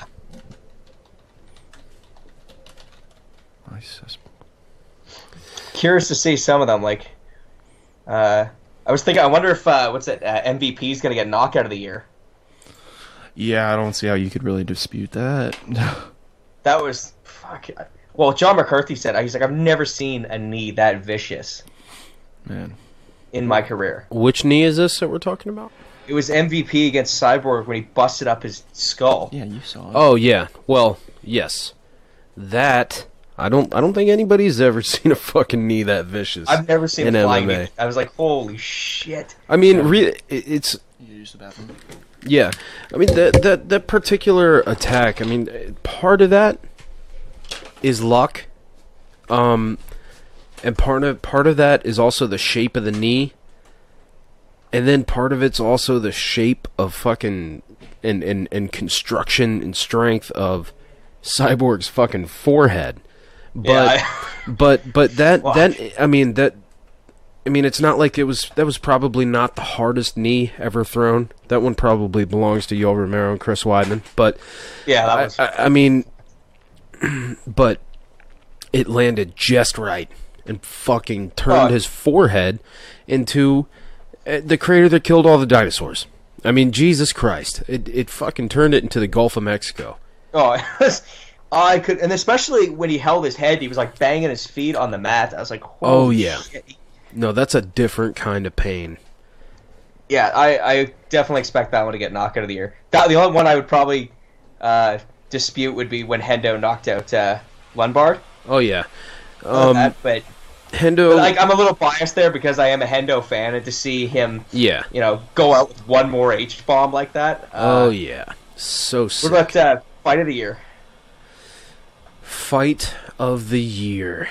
Mine fight of the year is probably fucking Hendo and Hector Lombard. The fucking hair was standing up on my arms when I watched that fight. That was a great fight. Yeah. That fight, and that's what we were talking about it a couple shows ago. I thought that, it's not like that many people went into UFC 199 thinking that fucking event was going to be as awesome as it was. You know what? The one thing I looked at that card was that it was definitely not a casual fan card. Yeah. Like when you looked at, you had Dustin Poirier against Bobby Green. That had a great fight written all over it. Hendo and what's the other one?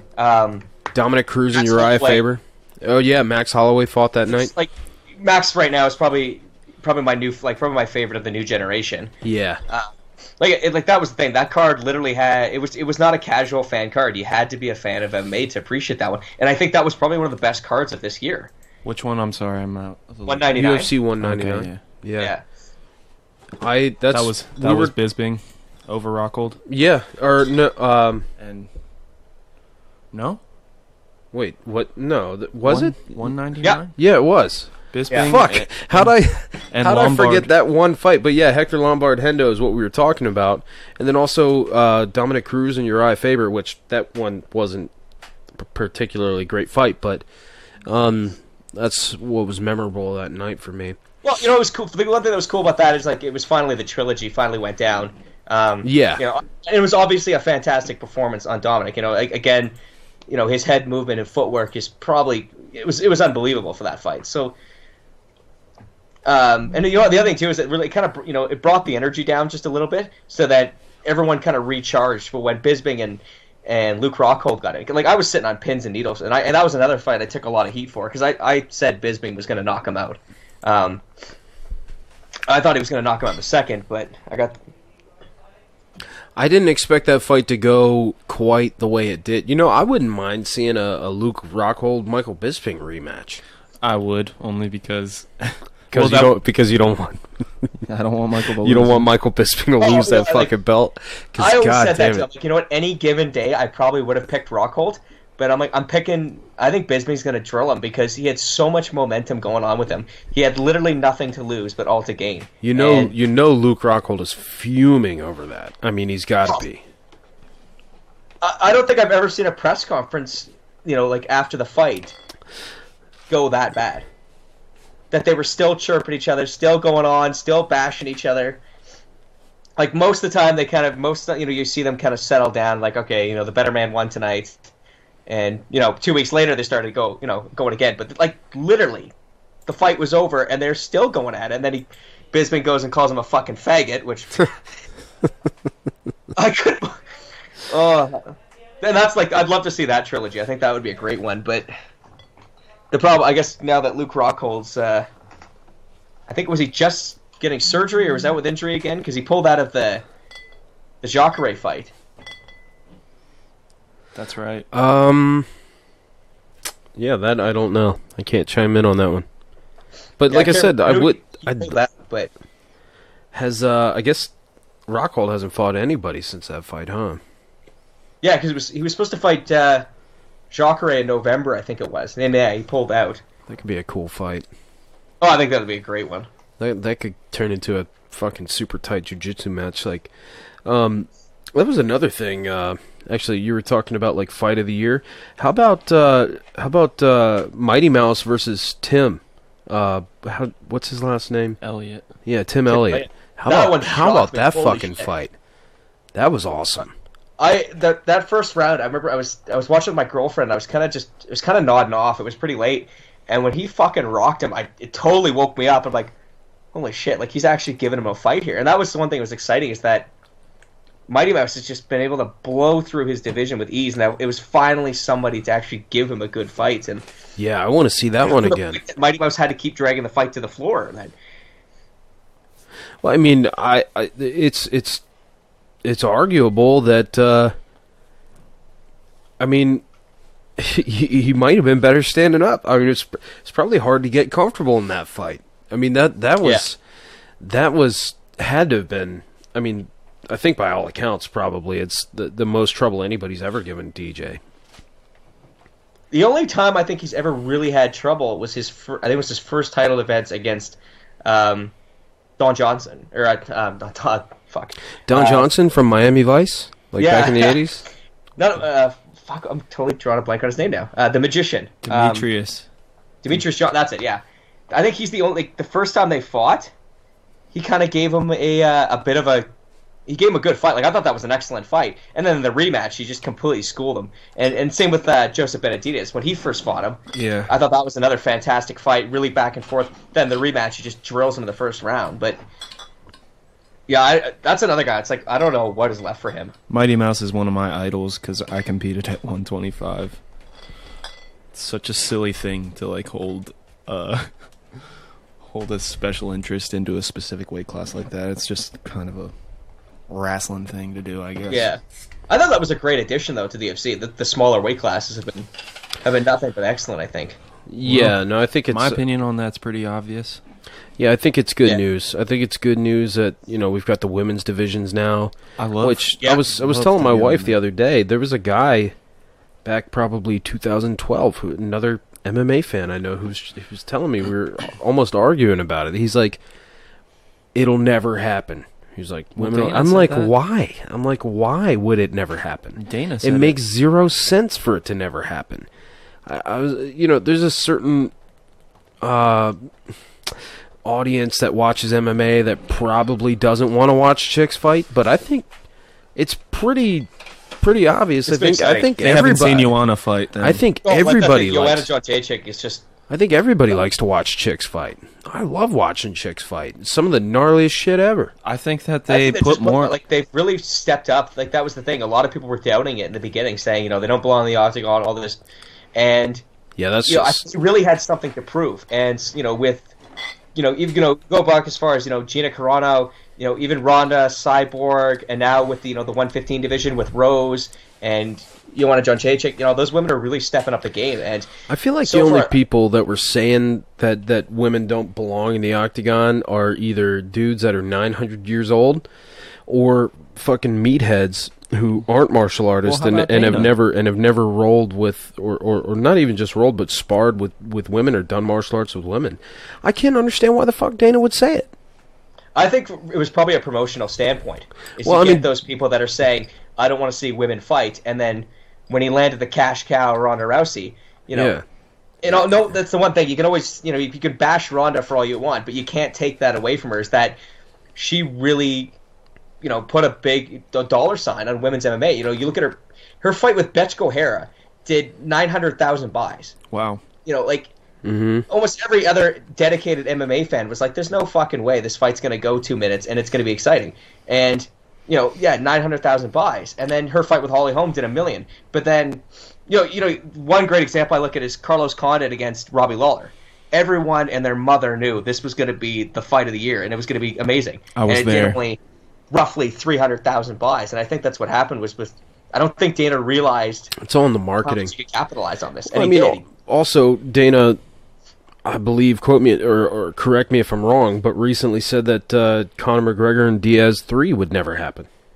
Yeah, I call bullshit on that. One. What else did he? What else did he say? Oh yeah, oh yeah. No excuses. You have to do all of your media obligations. Yeah. What else? What else did Dana say? For sure, don't Oh, hold that's the any thing, like, weight he's- to anything he says. He's a Yeah, promoter. that's what I'm met saying. I've never seen or met a promoter that didn't bullshit. It was Yeah, that's all and I'm saying. and it's like I'm not going to hold it against him. I get why he's saying it, and I think that's what the whole Ronda thing is. That I think that was the big difference between the whole Ronda and Conor McGregor thing was that they told Conor, okay, you got to be here to promote UFC 200. We got to shoot commercials, and Conor said no. From day one, from what I'm hearing, is that they sat down with Ronda, and Ronda said, I am not doing any media obligations from day one. Right. And I think they had to build that around it. So, and the other thing too is that if they did yanked her from the card, 2 weeks before or whatever, because she didn't want to do any of the media, that pay-per-view would have flopped. Like a lot of dedicated MMA fans would have definitely wanted to see Cody against Dominic Cruz for sure. Like they would have had my money for sure. But that's the thing. All the casual fans don't have a fucking clue who Dominic Cruz is or Cody Gambino. I hope the hell they do now, but. Yeah. I feel like Cody Garbrandt, because he was on that Ronda card, I feel like a ton of people, I feel like that cracked open the 135 division, and a lot of people were paying attention to that after that.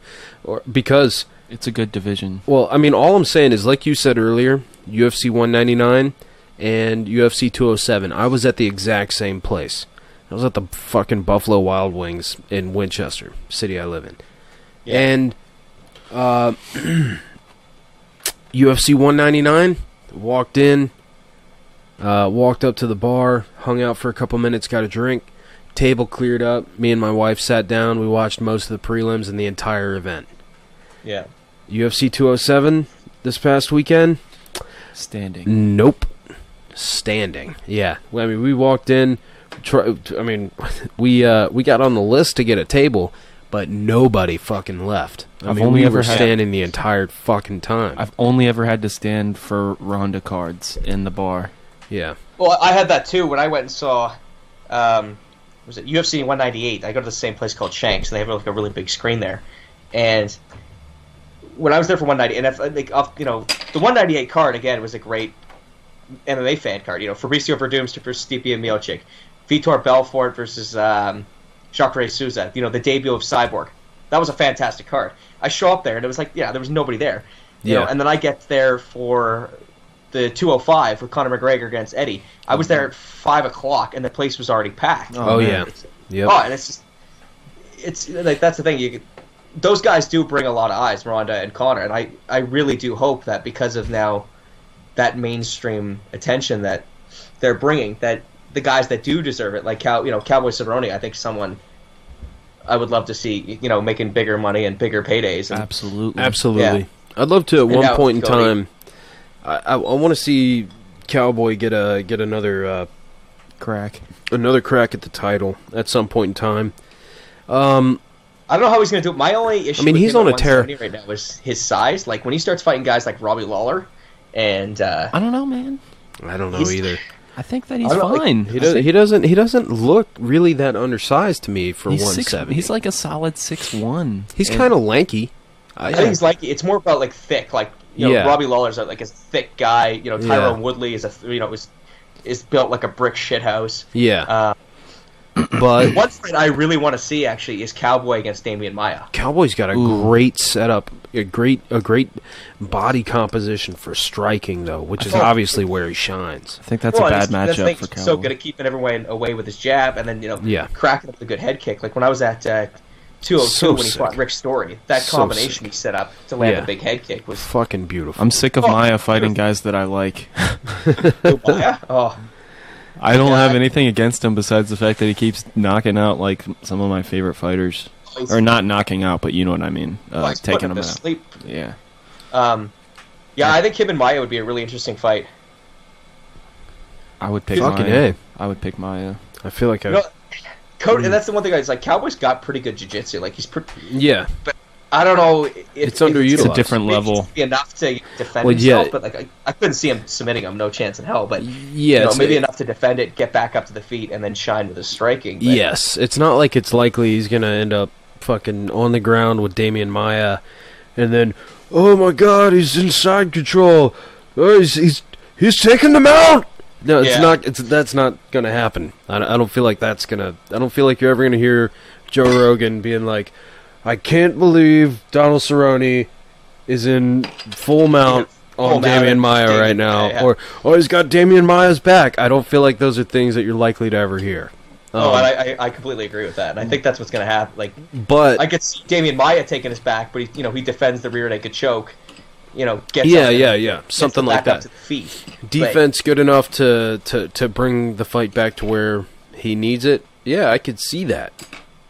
I think his best option though with Damian Maya would be to just Stand. fucking he's stay the gonna fuck away knock from him the out, ground. Yeah, you're gonna have to stay on the outside on that one. I'd say, Damian Maya's striking's definitely improved, but he ain't going to be on the same level as Cowboy. Well, it's the same thing. It's not like you're gonna. It's not.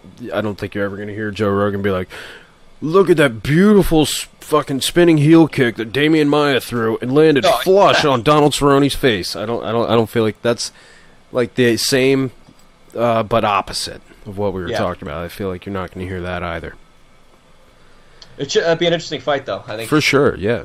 I think it'd be really, and that's the thing with Damian Maya, though, is that he's kind of the dark. I wouldn't say that like nobody's really paying attention to him right now. Everyone's kind of focused on Woodley, and then Woodley fighting You can call Wonder him Boy a dark again, horse. Woodley jumping over to fight Bisping or Conor McGregor, but then Damian Maya is pretty much he's only had, I believe, one loss in the welterweight division. Give me Wonder Boy versus anybody, and I want to watch it. Oh, that guy is just fat. Like he's huge fascinating to watch. Wonder Boy. Huge. What is the secret of your power? Best walkout song ever. Fucking A. But no, I'm a big fan of Wonder Boy, and it's kind of for just simply the reason that I've got a Taekwondo background. Yeah, I and wanted him to win so bad. I think he's such a good role model for kids and shit. You see him in the gym. Well, like the good teaching thing about them. him is that he's almost got like that GSP kind of style. Like he's very humble. He dressed extremely well for the press conferences. outside the ring.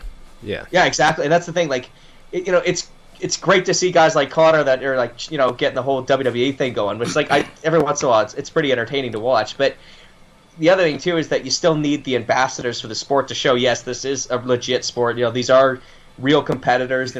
And a guy like Wonder Boy, I think, would be a great example of that. Genuine role model. For sure. Yeah, and GSP was definitely that as well. Oh, and that's the thing, like he was and that was like the one thing that always made me laugh about the GSP versus Diaz fight was like the lead up to that fight was Come on, hilarious. bitch. And, Come on, bitch. GSP, this humble, Yeah. the lovable Canadian. Then you got Diaz, fuck your mother, and just going off you. the deep end.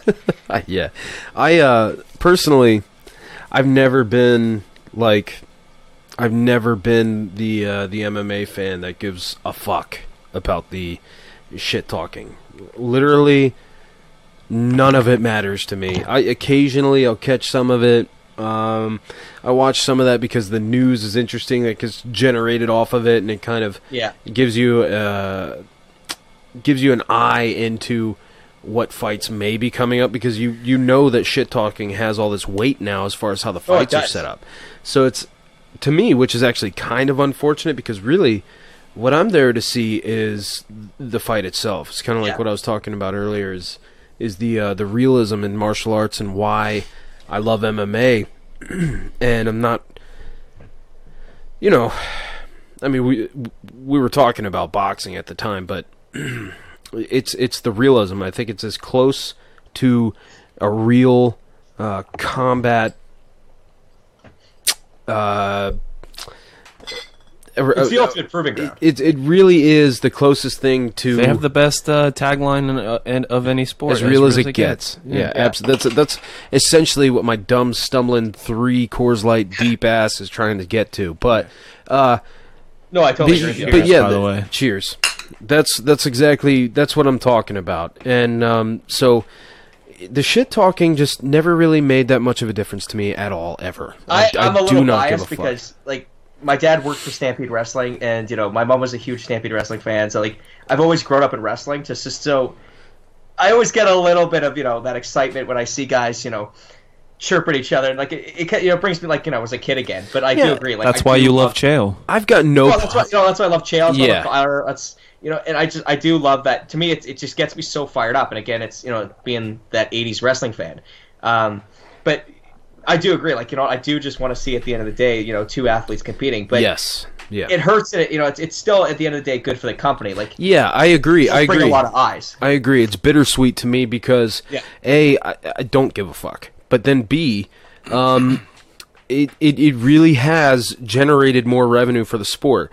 And while I hate going to the bars, and then like at UFC 207 this past weekend, you know, Ronda got the shit smacked out of her, and some dumb jackass that was there fucking almost got in a fight with a dude, and his scrawny ass took his shirt off and everything in the middle of the bar. It was like 30 degrees outside. He ended up having to go outside. He's standing outside for like 30 minutes afterward with no shirt on. I'm like, what the fuck is wrong with this dude? Well, but he almost gets in a fight because he thinks that the Ronda Rousey fight got stopped early, and I'm just like, what the fuck? Fucking losers. What I'm getting at is like, is that the shit talking culture of it, the WrestleMania style shit has this unfortunate side effect to where you get you get these casuals that really I don't care, because anything that makes the sport grow I think is a good thing, but it hurts and it helps. It hurts I don't know what martial arts has been for me my entire life. I get what you're saying. To have those types of people. It amplifies the tap out cliche t-shirt wearing motherfucker. Yeah. So there's that. But at the same time, the revenue generated is good for the fighters. It makes the sport more popular. It means more people are doing it. So I'm only pointing out what I see, and let's just say I'm not complaining that much, but that I just, you know, I'm just kind of talking out of my ass, but you know what I'm saying. I agree with you on that. Like when I was at 202, and with like the fight just ended with Conor and Diaz, I'm literally walking up the stairs to leave the building, and security's already jumping guys that are kicking the shit out of each other. It's like, fuck, like guys, like that's the thing. Like it's guys like that they're gonna bring to the sport. It's gonna, you get those tap out douchebags that are just, you know, kills the credibility. Like, and that's the one thing, you know, the UFC has spent so much time. You know, mixed martial arts in general actually has spent so much time to show that it's, you know, it is a sport. This is legit. These aren't these, you know, barbarians going in there and beating each other up. Like that, you know, these are real trained athletes. You know, and guys like, you know, getting in a fist fight and ripping your shirt off. It makes it look bad.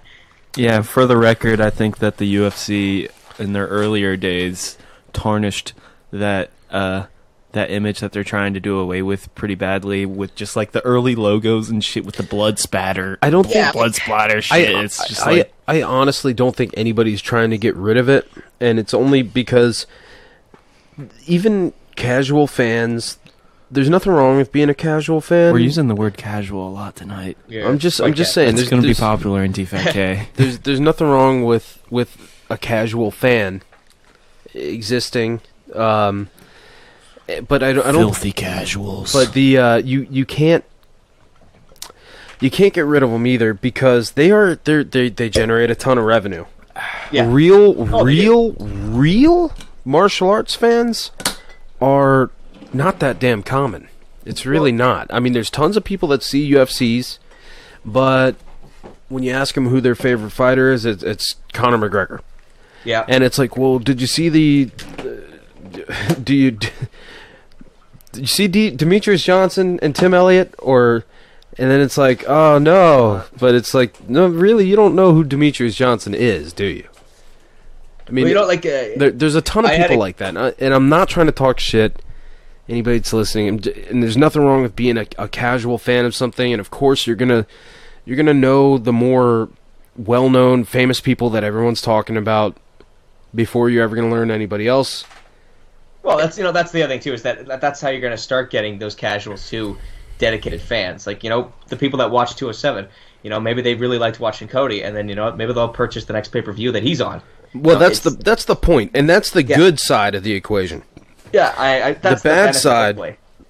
The bad side is that is when people go out to a bar, they watch, or they go out to a bar specifically to watch a Conor McGregor or a Ronda Rousey card. They have a couple too many beers. They get amped up, and then they want to fight the dude that's standing next to them. I don't know how many goofy-ass fights I've seen break out where neither party knew anything about fighting whatsoever after a UFC event. It's actually, I'm not going to lie, it sounds like I'm complaining, but it's actually relatively entertaining for me. I mean, that's some after-fight. It's like some prelims after. It's like some pre-prelims. Guilty pleasure. That's the B-sides. I step out on the sidewalk and watch some dudes fucking. I like how you put that. B-sides, yeah, it's pretty good. Joe Rogan's stand-up, and this guy's just yeah? drunk as shit, and he's screaming at Joe, and Joe's like, "Okay, what? Like, here's your fucking 15 minutes." He goes, "It's like, okay." It's like, "What do you want to tell me?" He goes, "Well, first of all, I'd kick the shit out of GSP." And Joe's like, just stops him there. He's like, "Okay, let's just get to the root core of this situation. This guy's got 0% body fat. Not only would he fuck you up, he'd fuck your wife right after he was done." That's some Joe Rogan-esque comedy right there. His stand-up's so funny, but I'm gonna miss him if he does leave. I'm really gonna miss him. Oh, yeah. Actually, somebody brought that up in the chat earlier. Chris did. What, Goldberg leaving? Is that what you said? No, Joe. Now that Joe's, when he does? he's limited his contract. Yeah, he's limited his contract. He's cutting back. Yeah,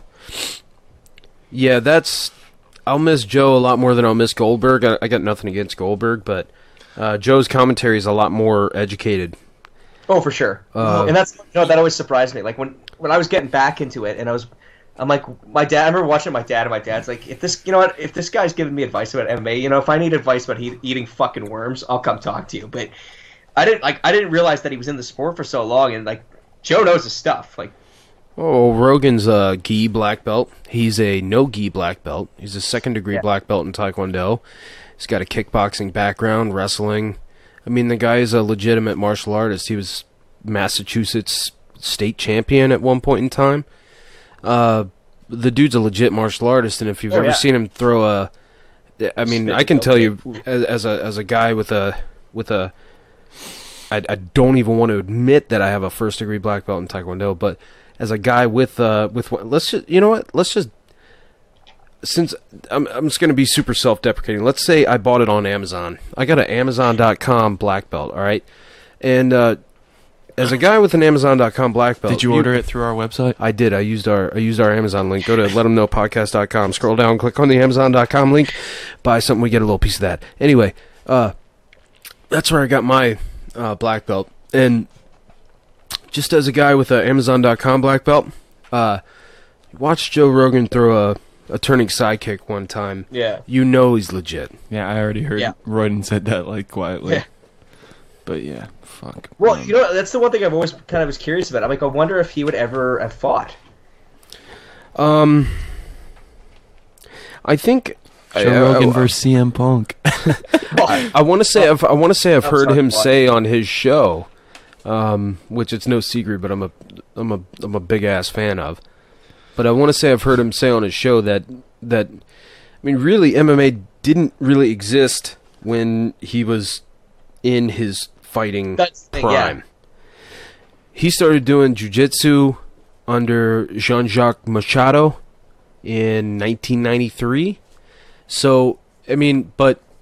UFC was just starting by that point. Yeah, but his Taekwondo career was already over. I mean, he was like you mid-20s really are a or Rogan something. fanboy over there. You got all the facts straight. Who, me? Yeah. Oh, well, I don't You even make know me if feel like I don't know shit about Rogan, and that's... I don't know. Well, I've also you were asking me. You said something on the show one time. You're like, yeah, every once in a while we skip episodes. I'm like, yeah, not me. I was thinking about that on the way here. Actually, I got a little bit of a problem. I've heard every single episode. I respect that. A couple episodes twice, but yeah. So I've heard him say several different spiels that he goes into about 900 times. But I really does do kind of repeat himself. Well, how are you going to not when you have 800 and some episodes to the tune of like 3 hours apiece? I wonder how many times we'll have repeated ourselves by episode 100 of this bitch. Good point. Yeah. So, but anyway, I'm just saying, and I'm not not here to suck Joe Rogan's dick, but the dude's a legitimate martial artist. Oh yeah. And you can tell it's real. So I mean, when I listen to his breakdown of, especially when shit goes to the ground, and I watch that, that's super interesting to me because I'm a lot newer to jiu-jitsu than I am striking. So I watch striking and everything else just kind of goes blank. But when it's on the ground, I watch, and sometimes Joe points out shit that I don't see, and I roll. So it's stuff that I'm like, oh shit, his foot is right there, huh? That's cool. Yeah, it's amazing those little differences you pick up, how much it can change everything. Yeah. Not that I'm a shit. Not that I'm the shit. I do not have an Amazon black, blue, brown, purple, any color belt in jiu-jitsu, by the way. Never would claim to. Yeah, Travis J-Rec, we are talking about Ronda getting her face knocked off a little bit. Oh, good. Sorry, I was just addressing something. That was a hard night for me to see that knockout. Yeah, that was rough. Well, for me, my original pick was Amanda Nunes first round KO. And I said, I'm not going to have my pick finalized until I see the press conferences and all that stuff. Because I need to, my biggest thing with Ronda was her I think the girl's got a mental illness. The girl's just, she's out there. I got a piss, but I just want to say, I've said the same thing for several months. I got the exact same. Oh, yeah. And that was the thing. A lot of people were bashing her, saying, oh, she was going to commit suicide after her fight with Holly Holm. And it's the way I was thinking about it was that the girl's dad committed suicide at a very young age. And I don't think Ronda's looking at her losing her world title the same way. She's she's almost feeling that same thing of when she lost her dad, and that's why I think that put her in that total deep downward spiral. And honestly, the girl needs to see a sports psychologist. I think 100%. And then she's got to ditch Edmund too, but. And I think that was the issue I had. So her not showing up to the press conferences, I was like, okay, this is just adding to my fact of her getting knocked out. And then when they got in the cage, and Amanda wouldn't look at her. And I'm like, I think she's scared of Ronda. And I'm like, all right, maybe Ronda's going to pull this off. I'm like, all right, Ronda's got this. And then the bell rung, and yeah, Amanda just, unleashed hell on her.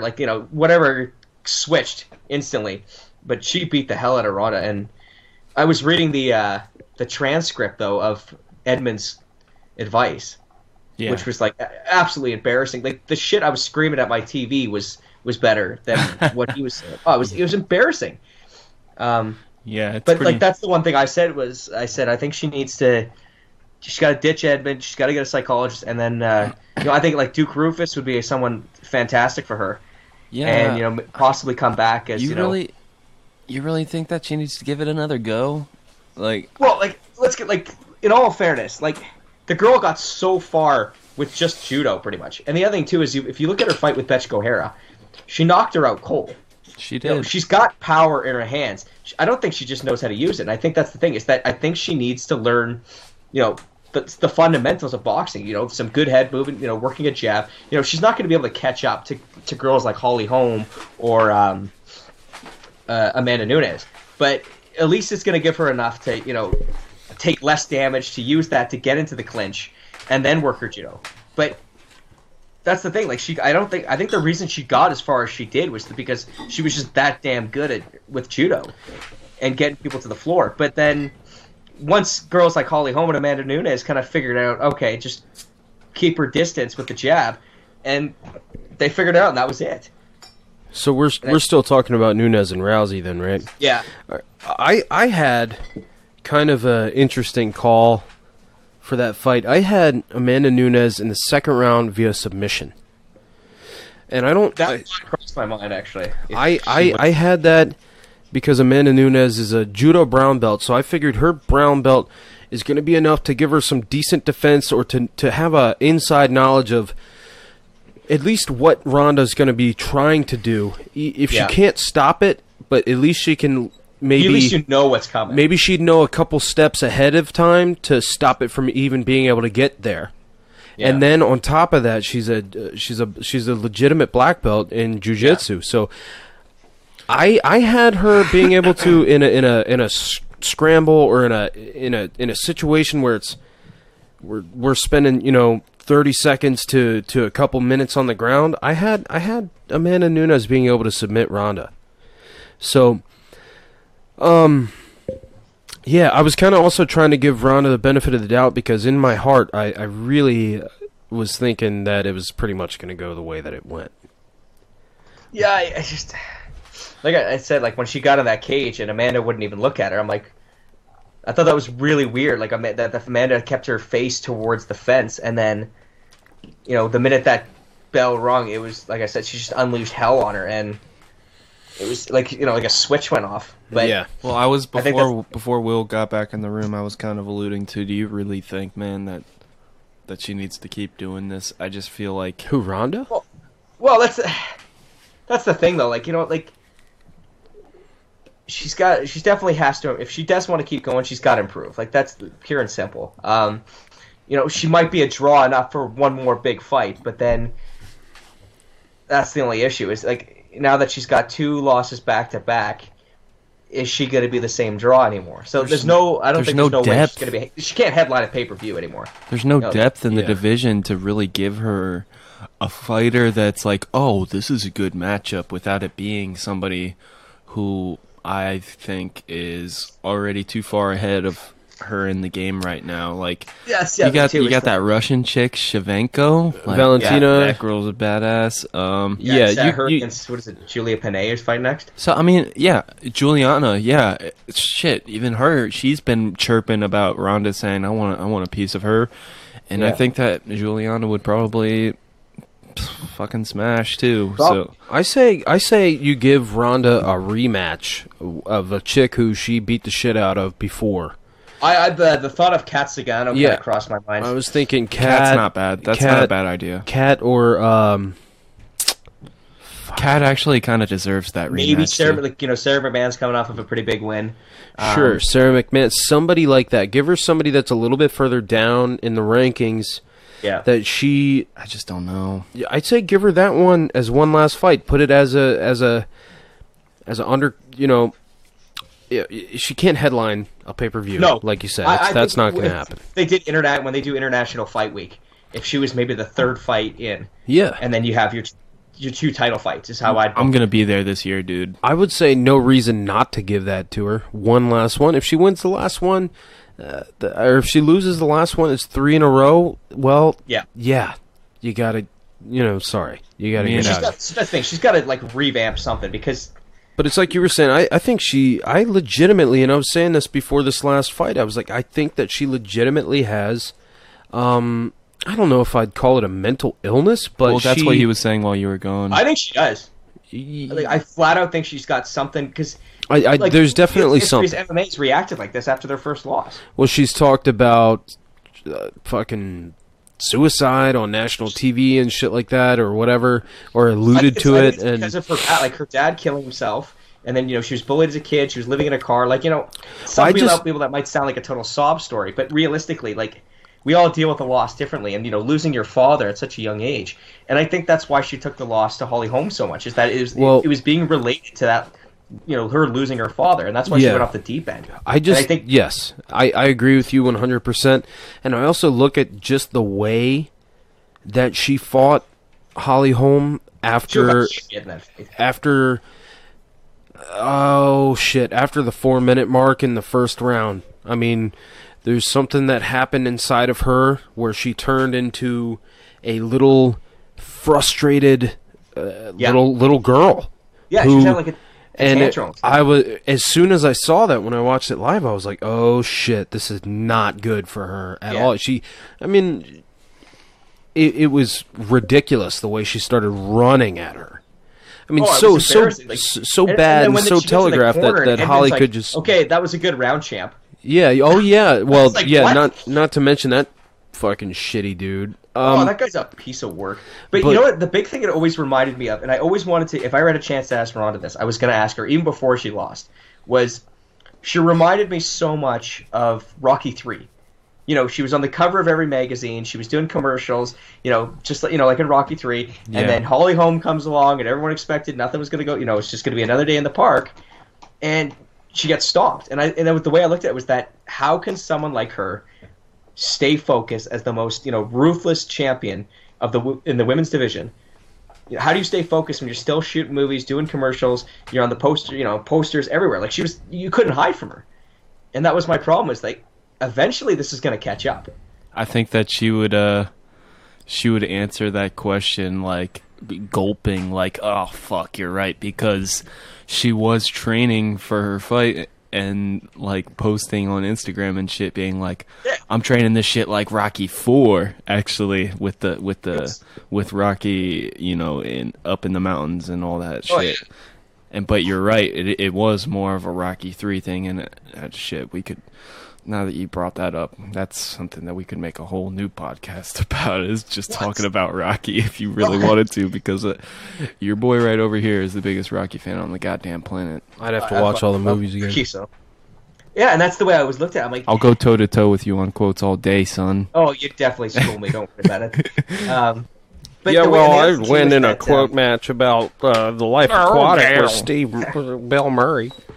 But yeah, I mean, as far as her mental situation, yeah, there's something wrong. Like, I'm having a hard time figuring how she would come back from this, because this one is arguably, this loss was arguably much more worse than Holly Holm kicking her in the head. And I think that's the thing why she needs to see a sports psychologist, is she needs to learn that, you know, these things are going to happen in your career, you know, and I don't think she knows how to deal with that. You got to look, you know, her amateur career, she was undefeated. You know, she went 12, like literally everyone's feeding her. You're the best. No one's going to be able to touch you. You're unstoppable. And then she loses, you know, that, and you know, what's his name talked about that? George Foreman said that when he fought, I think it was when he fought Muhammad Ali. He's like, you start believing your own bullshit, that you're indestructible. No one can beat you. I'm the best out there. I'm the, you know, and when you lose, you just like, how did this happen? Like he said when he lost to Muhammad Ali, he's like, I was completely devastated. Yeah. And I think that's what happened with her, is that everyone is telling her you're the best, you know, that no one's going to touch you. And then she loses, and it's just, the world shook, you know, and I think that's the same thing happened with Anderson Silva. You know, when Anderson lost to Chris Weidman, it was like everyone couldn't believe it. It was, and you know, and the fact that people were even saying that he threw the fight. It, you know, it got that people couldn't believe it. Yeah, I mean, I don't know. How bad do you think Anderson really took those losses?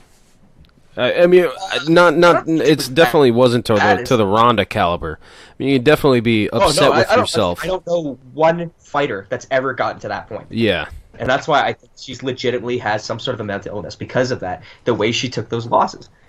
You know, and then you see Anderson Silva, you know, he came off, you know, those two devastating, you know, he loses his world title, snaps his leg in the rematch, and then comes back a year later to fight Nick Diaz. Mm-hmm. You know, Holly Holm, she gets submitted by Misha Tate. You know, she goes, the first thing she did is she went and hired a new jiu-jitsu coach. Mm-hmm. You know, and then with Ronda, she's like, and everyone, I think that's why everyone was kind of coming down on her and insulting her. Oh, you know, you're thinking about quitting, you know, killing yourself and all this stuff. When I don't think she's doing this because she's acting like a spoiled brat. I think she's doing this because she's legitimately sick, and that. Yeah, I get bothered. Guess, I get bothered too by the spoiled brat talk type thing. I don't have the general fan base is like anti, like the people that aren't like super pro Ronda that are like, oh, woe was me, Ronda, boo hoo you. Like it's easy for you to say when you haven't been the face of an entire sport, essentially, for several years. Well, And she's had so much media coverage and everything, and people can pretend like, oh, if I was in that position, I wouldn't be such a crybaby about it all. It's like, well, yeah. But you're not. Don't shut the fuck up. I don't know. Don't get me wrong. I don't feel bad for her for a couple reasons. That's me being a fan of hers saying that. So I'll be flat out and say I am biased on the pro Ronda side. Well, I'm the same thing. Like, I'm a huge fan of her, but that bullshit of her not showing up for the media obligations. If I would have lost my shit during that meeting if I was Dana White, like I would have went fucking ballistic. Like, there's no way you can have, the name of the game now is promotion, and to have your main star not doing any of the media obligations, I would have lost my shit. I am a big Ronda Rousey fan. I legitimately am. In her martial arts ability, I mean, particularly a couple of years ago, but even now, it doesn't matter. Her abilities and what she was able to do with her fucking Olympic level judo and throwing these bitches on their head, and then just destroying them, it was amazing. And she is very talented, and I would never say that she's not talented, but she was kind of acting like a cunt for a little while there, particularly, I mean, to several chicks. I will admit. So my thing is, I don't feel bad for her for losing, but I do feel bad for her for having to deal with potentially either mental illness or whatever. But the other piece of it is, I don't know her. And at the same time, she was acting pretty cunty to a couple of these chicks. Yeah, I'm going to have the same problem pretty soon. My only issue is the way when she acted towards Misha at the end of their rematch. Yeah. When Misha went to shake her hand and she just walked away. Like, the way I look at it is, like, say whatever you want. She was talking shit to Holly Holm before the fight, too. Something about, fake-ass farmer's daughter bitch or some shit. And it's like, really? I mean, I don't even know what to start that. The other thing, apparently that came out of nowhere, because Holly Holm is like, I don't know, she's, I think, I like Ronda a lot. She's, I mean, Holly Holm's Holly Holm. I don't even think she knows how to be mean. She knows how to kick you in the fucking face and shut your lights off, but she doesn't know how to be mean, legitimately mean. Yeah. And, so I don't, like, and I thought that, like, for me, if it's showmanship, that's one thing. If it's Chael Sonnen talking shit because it's showmanship and you know that that's what it is, that's one thing. If it's John Jones talking to Daniel Cormier talking type shit, that's one thing. But when you can't tell and someone just seems like a cunt, I have no respect for that. And actually, when I couldn't tell the difference, I didn't like Chael Sonnen. I was like, fuck this guy. He's talking shit for no reason. But then I realized what he was.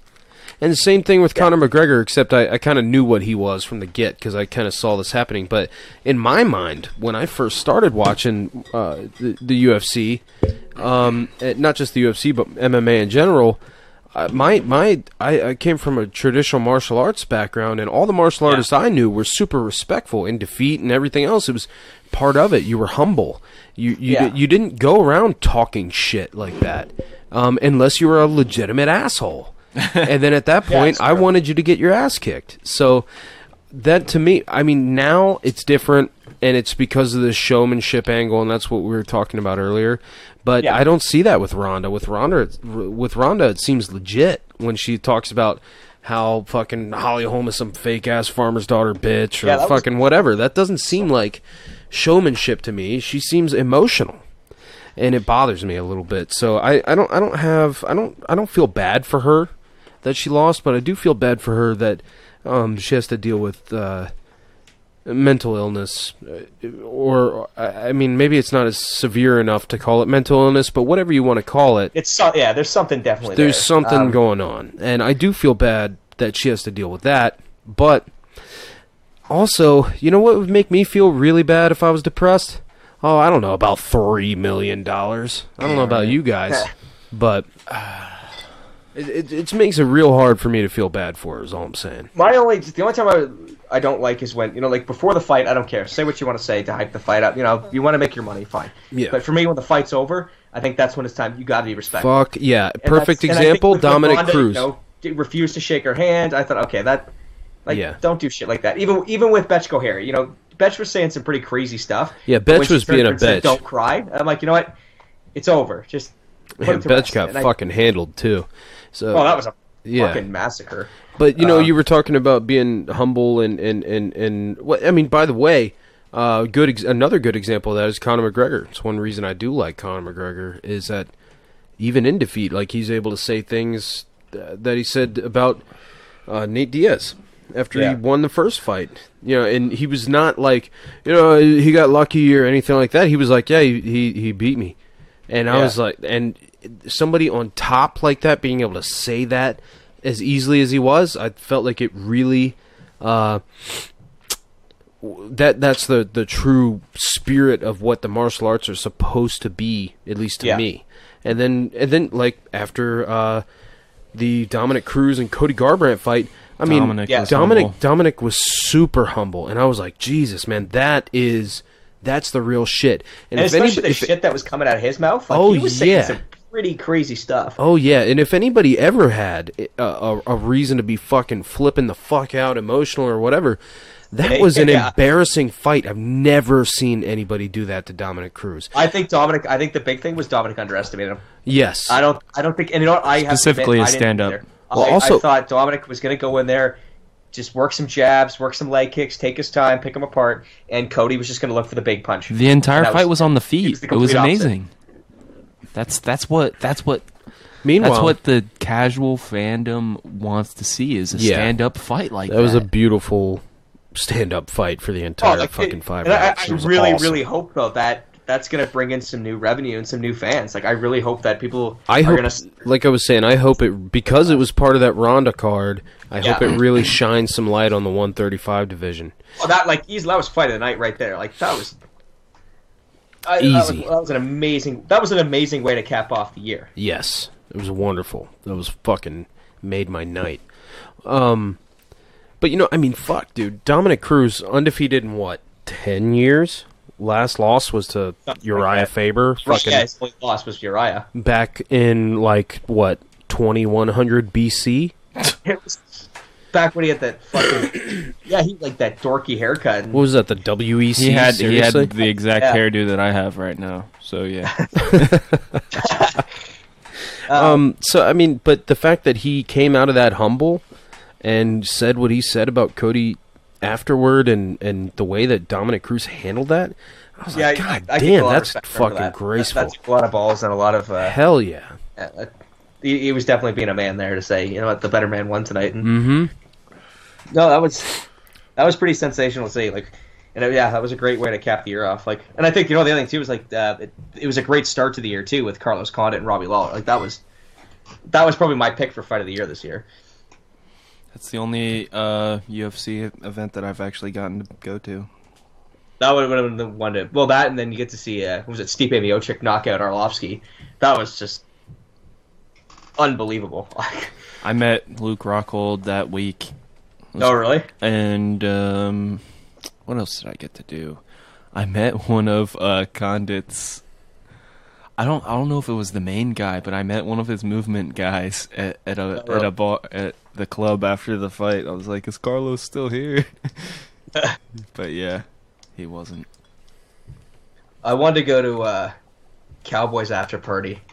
I was thinking about going to that one for when he fought at 202 because I'm like, out of all the parties to go to, that would be the one to go to. Hell yeah. Well, guys, unfortunately, it's about that time of the night. We're getting ready to have to shut this thing down. Thank you so much for coming on, man. I appreciate it. This was a great conversation. We'll have to get you back on again. Yeah, not a problem. Some other time in the future. Unfortunately, Willis has early. I got super fuck you in the ass early o'clock time that I got to get up tomorrow. It's drive, fucking shitty drive all the way out to Columbia, Maryland to go do some shitty shit. And get bitched at about how I'm not working hard enough or fast enough or something, I guess. But after that, me and the wife and the old kiddos were going to take a little trip down to Richmond, Virginia. Tomorrow? On Friday. Oh, on Friday, okay. Yeah, and Rochelle's getting a tattoo, and me and the kids are going to go wander around downtown. And maybe I'll have some interesting videos to upload or something from that. We'll see what's going on. Roydon, thanks for coming on the show again, man. Well, thanks for having me on. I appreciate it. And I'm serious about having you back on. We got to do that because I had some more questions, but they're gonna have to wait. Yeah, no worries. I look forward to it. I'll bring out the Chael Sun and robe next time then. Sweet. Fucking A. That's what I want to hear. All right, sounds good. Well, have a good night, guys. You too, man. Take it easy. Good Thanks, night. Roydon. Peace out, brother. Chael out. Sweet. That was awesome. He's a cool dude, man, for sure. Fuck. I don't even want to go to bed, man. That's what I hate about this shit. But I have to. If I don't go to bed, literally, like it's already late. It's already too late. Right there. It's too bad. It's too bad for me. Dude, I have such a hard time sleeping as it is. It's such a pain in the ass. Fuck. I'm sick of getting up at 3:45 in the morning, 4 o'clock in the morning. I'm sick of it, dude. I'm crashing here, and I was going to say, I'm looking at that, what is that, 7? You got 7 empty bottles right there. Team Drunk, hashtag Team Drunk right here. I've got 4. I might do one more with you. Turn this thing off. Do Does one that more. math add up? I don't think it does. How many do we have here? This is only a 12-pack, sir. I don't know. Shit, there's only one more beer in here, so... Well, that makes sense. I'm sure there's one hiding around here somewhere. You better grab your own. But, Laura said, skull beers now. I don't know, girl. Skull beers now. No, it's not happening. I only got a half of one. I'm anyway. not a good chugger. I'm not going to do it live. And I can, but that chick Cat definitely beat my time. Mine went down at about... Cat? Oh, the chick with the owl tattoo. Oh, okay. Victoria. Yeah. What the fuck? Why did I say Cat? I don't know. Anyway, I don't know her anyway. But, hers went down faster than me. By like 2 seconds. I was like, huh? I've drank a lot of beer in my day. I'm pretty sure I'm older than that chick. Laura definitely chugged at least twice as fast as me. Mine was like 7 seconds. Yeah, but you probably took a chaser with it or something, too. Fuck you. I'm just... With beer? Meanwhile, my beer most of the time my chaser for liquor most of the time is beer. That's if I have one, but I'm just fucking with you. But yeah, mine went down like, I don't know, 6, 7 seconds. Ugh. What kind of shit we want to close out with? You know what? I was thinking about playing the mountain again. I brought it up earlier, since we drank all this fucking Coors Light tonight. Yeah? What's the mountain? It's the video with my buddy that killed himself. Oh, no. Oh, okay, yeah. My buddy Rich Iverson. Rest in peace, Rich. About a year and a half ago. But I was just thinking about it because all the Coors, and we drank a bunch of Coors making that video. They called it, it's the Coors OG. It's the Colorado Kool-Aid. I like that. Yeah, it's good shit. I'm going to pull it up, play that.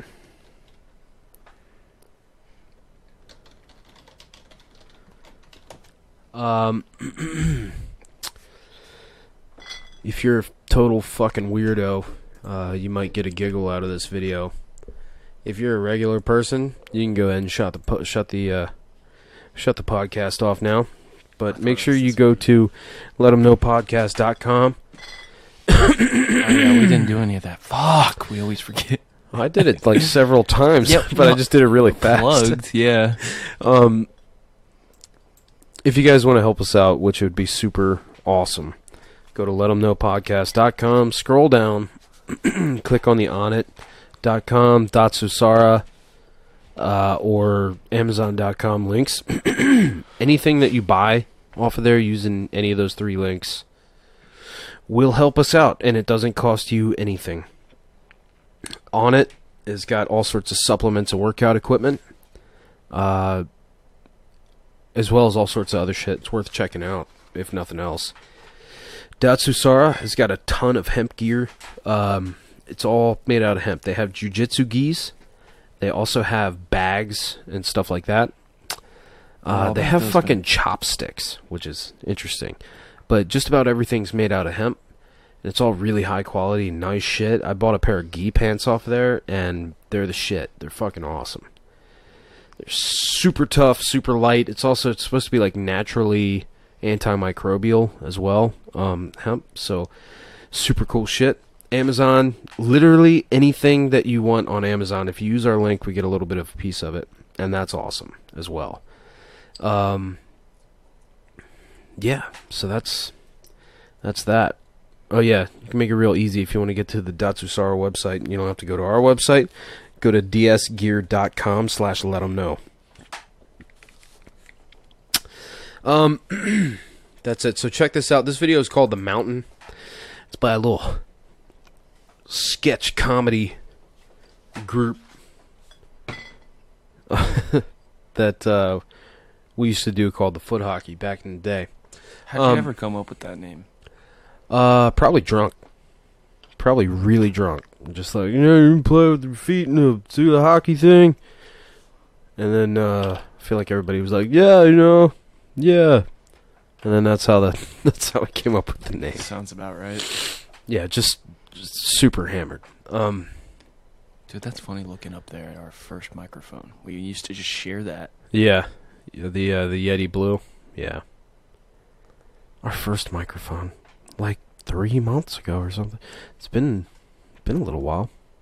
We've been going longer than 3 months. I don't even know, actually, at this point. I think that we're close to a goddamn half year because we started in September. 24. My motherfucking homie. We're a quarter of the way to 100 on our next episode, which is unfortunately not going to be this Friday. Just realized Today was 25, so we are a quarter of the way. You got the numbers wrong earlier. Oh, really? Did I? Yeah. Yes, Sunday was 24. Oh, sweet. Well, I'll have to change that. Wow. Well, that's cool. Well, anyway. I'm on top of things every now and then. Anybody own a cool company and want to sponsor us, hit us up. Also, if you're just cool, hit us up, Get what I'm saying? Shit. Anyway, The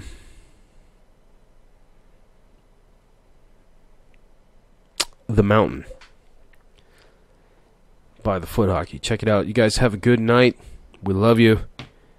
Go fuck yourself lovingly or masturbate, whatever. Same thing, I guess, right? Yeah. Pretty much same thing. Go fuck yourself. Go jerk off. It's really not even, offensive. Say that. I don't understand why. It's encouraging. Yeah. Hey, go fuck yourself, man. Thanks, Jim. I will later. I'm going to go do that. All right, you guys. We will see you Sunday? Yeah, maybe? Sunday. Yeah, we'll see what's going on. Hopefully it's not a whole week from now. We're going to try and figure something out. Love you guys. Take it easy. Good night.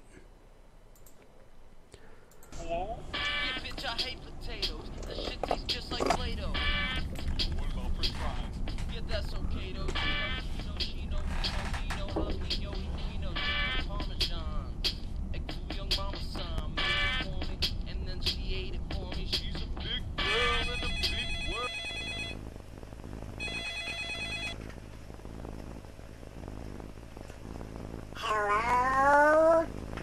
Oh, hey, bro, what's going on, man? Bro! Ha! When you gon' be here? Yeah, I'm coming over there, man. I'm gonna be over there in about, 5 minutes, man. Ha! Alright, bro, see you there, man. Go! Alright, bro, see you there, man.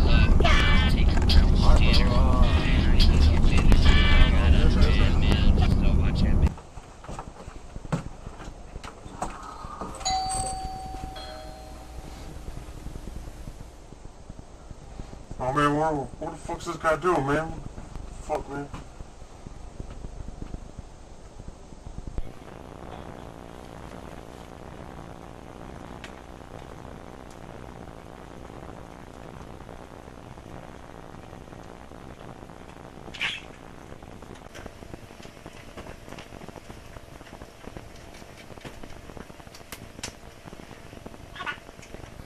What's up, bro?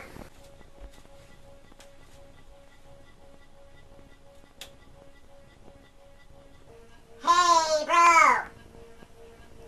You want a brew? Yeah, dude, grab me one of them Coors OGs, man. That's just gonna be delish, son.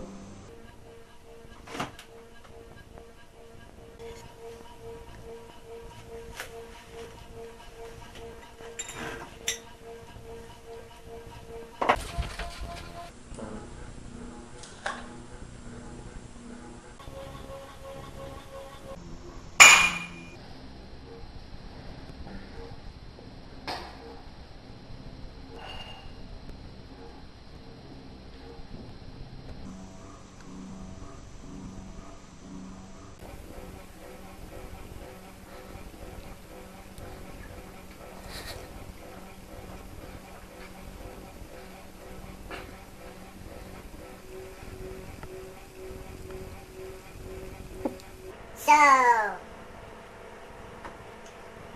what's up? Let me tell you something. I've been to the top of the mountain and it was good.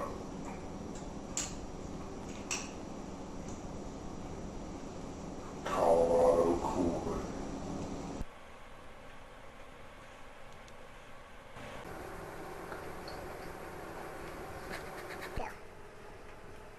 Tell me about the mountain.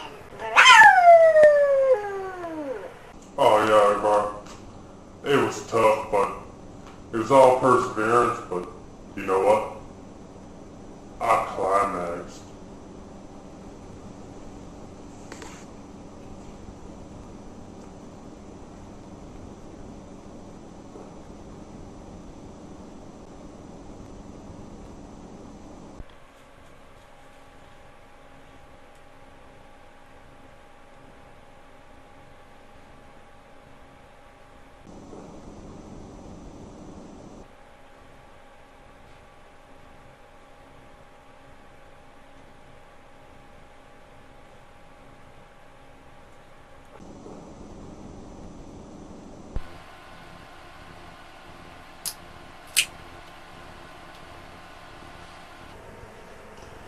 I stuck my dick in a light socket one time.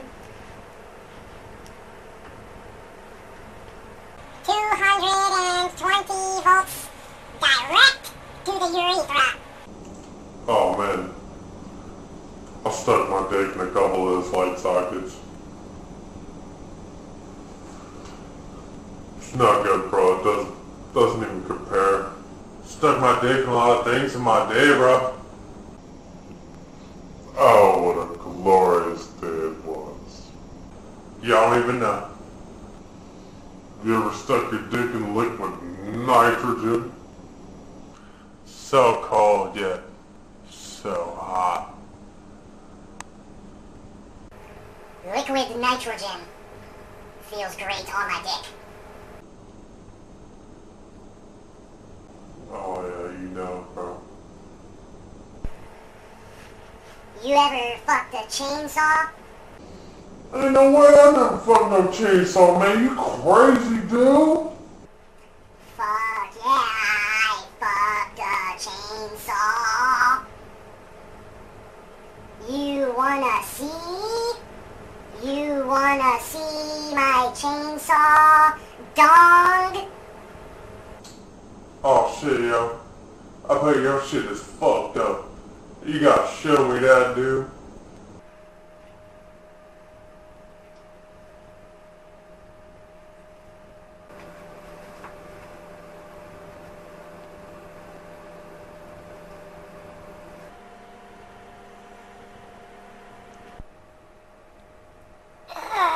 It's so sore.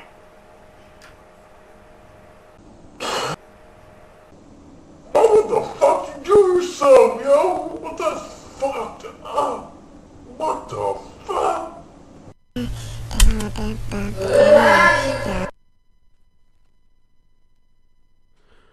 Go fuck yourself.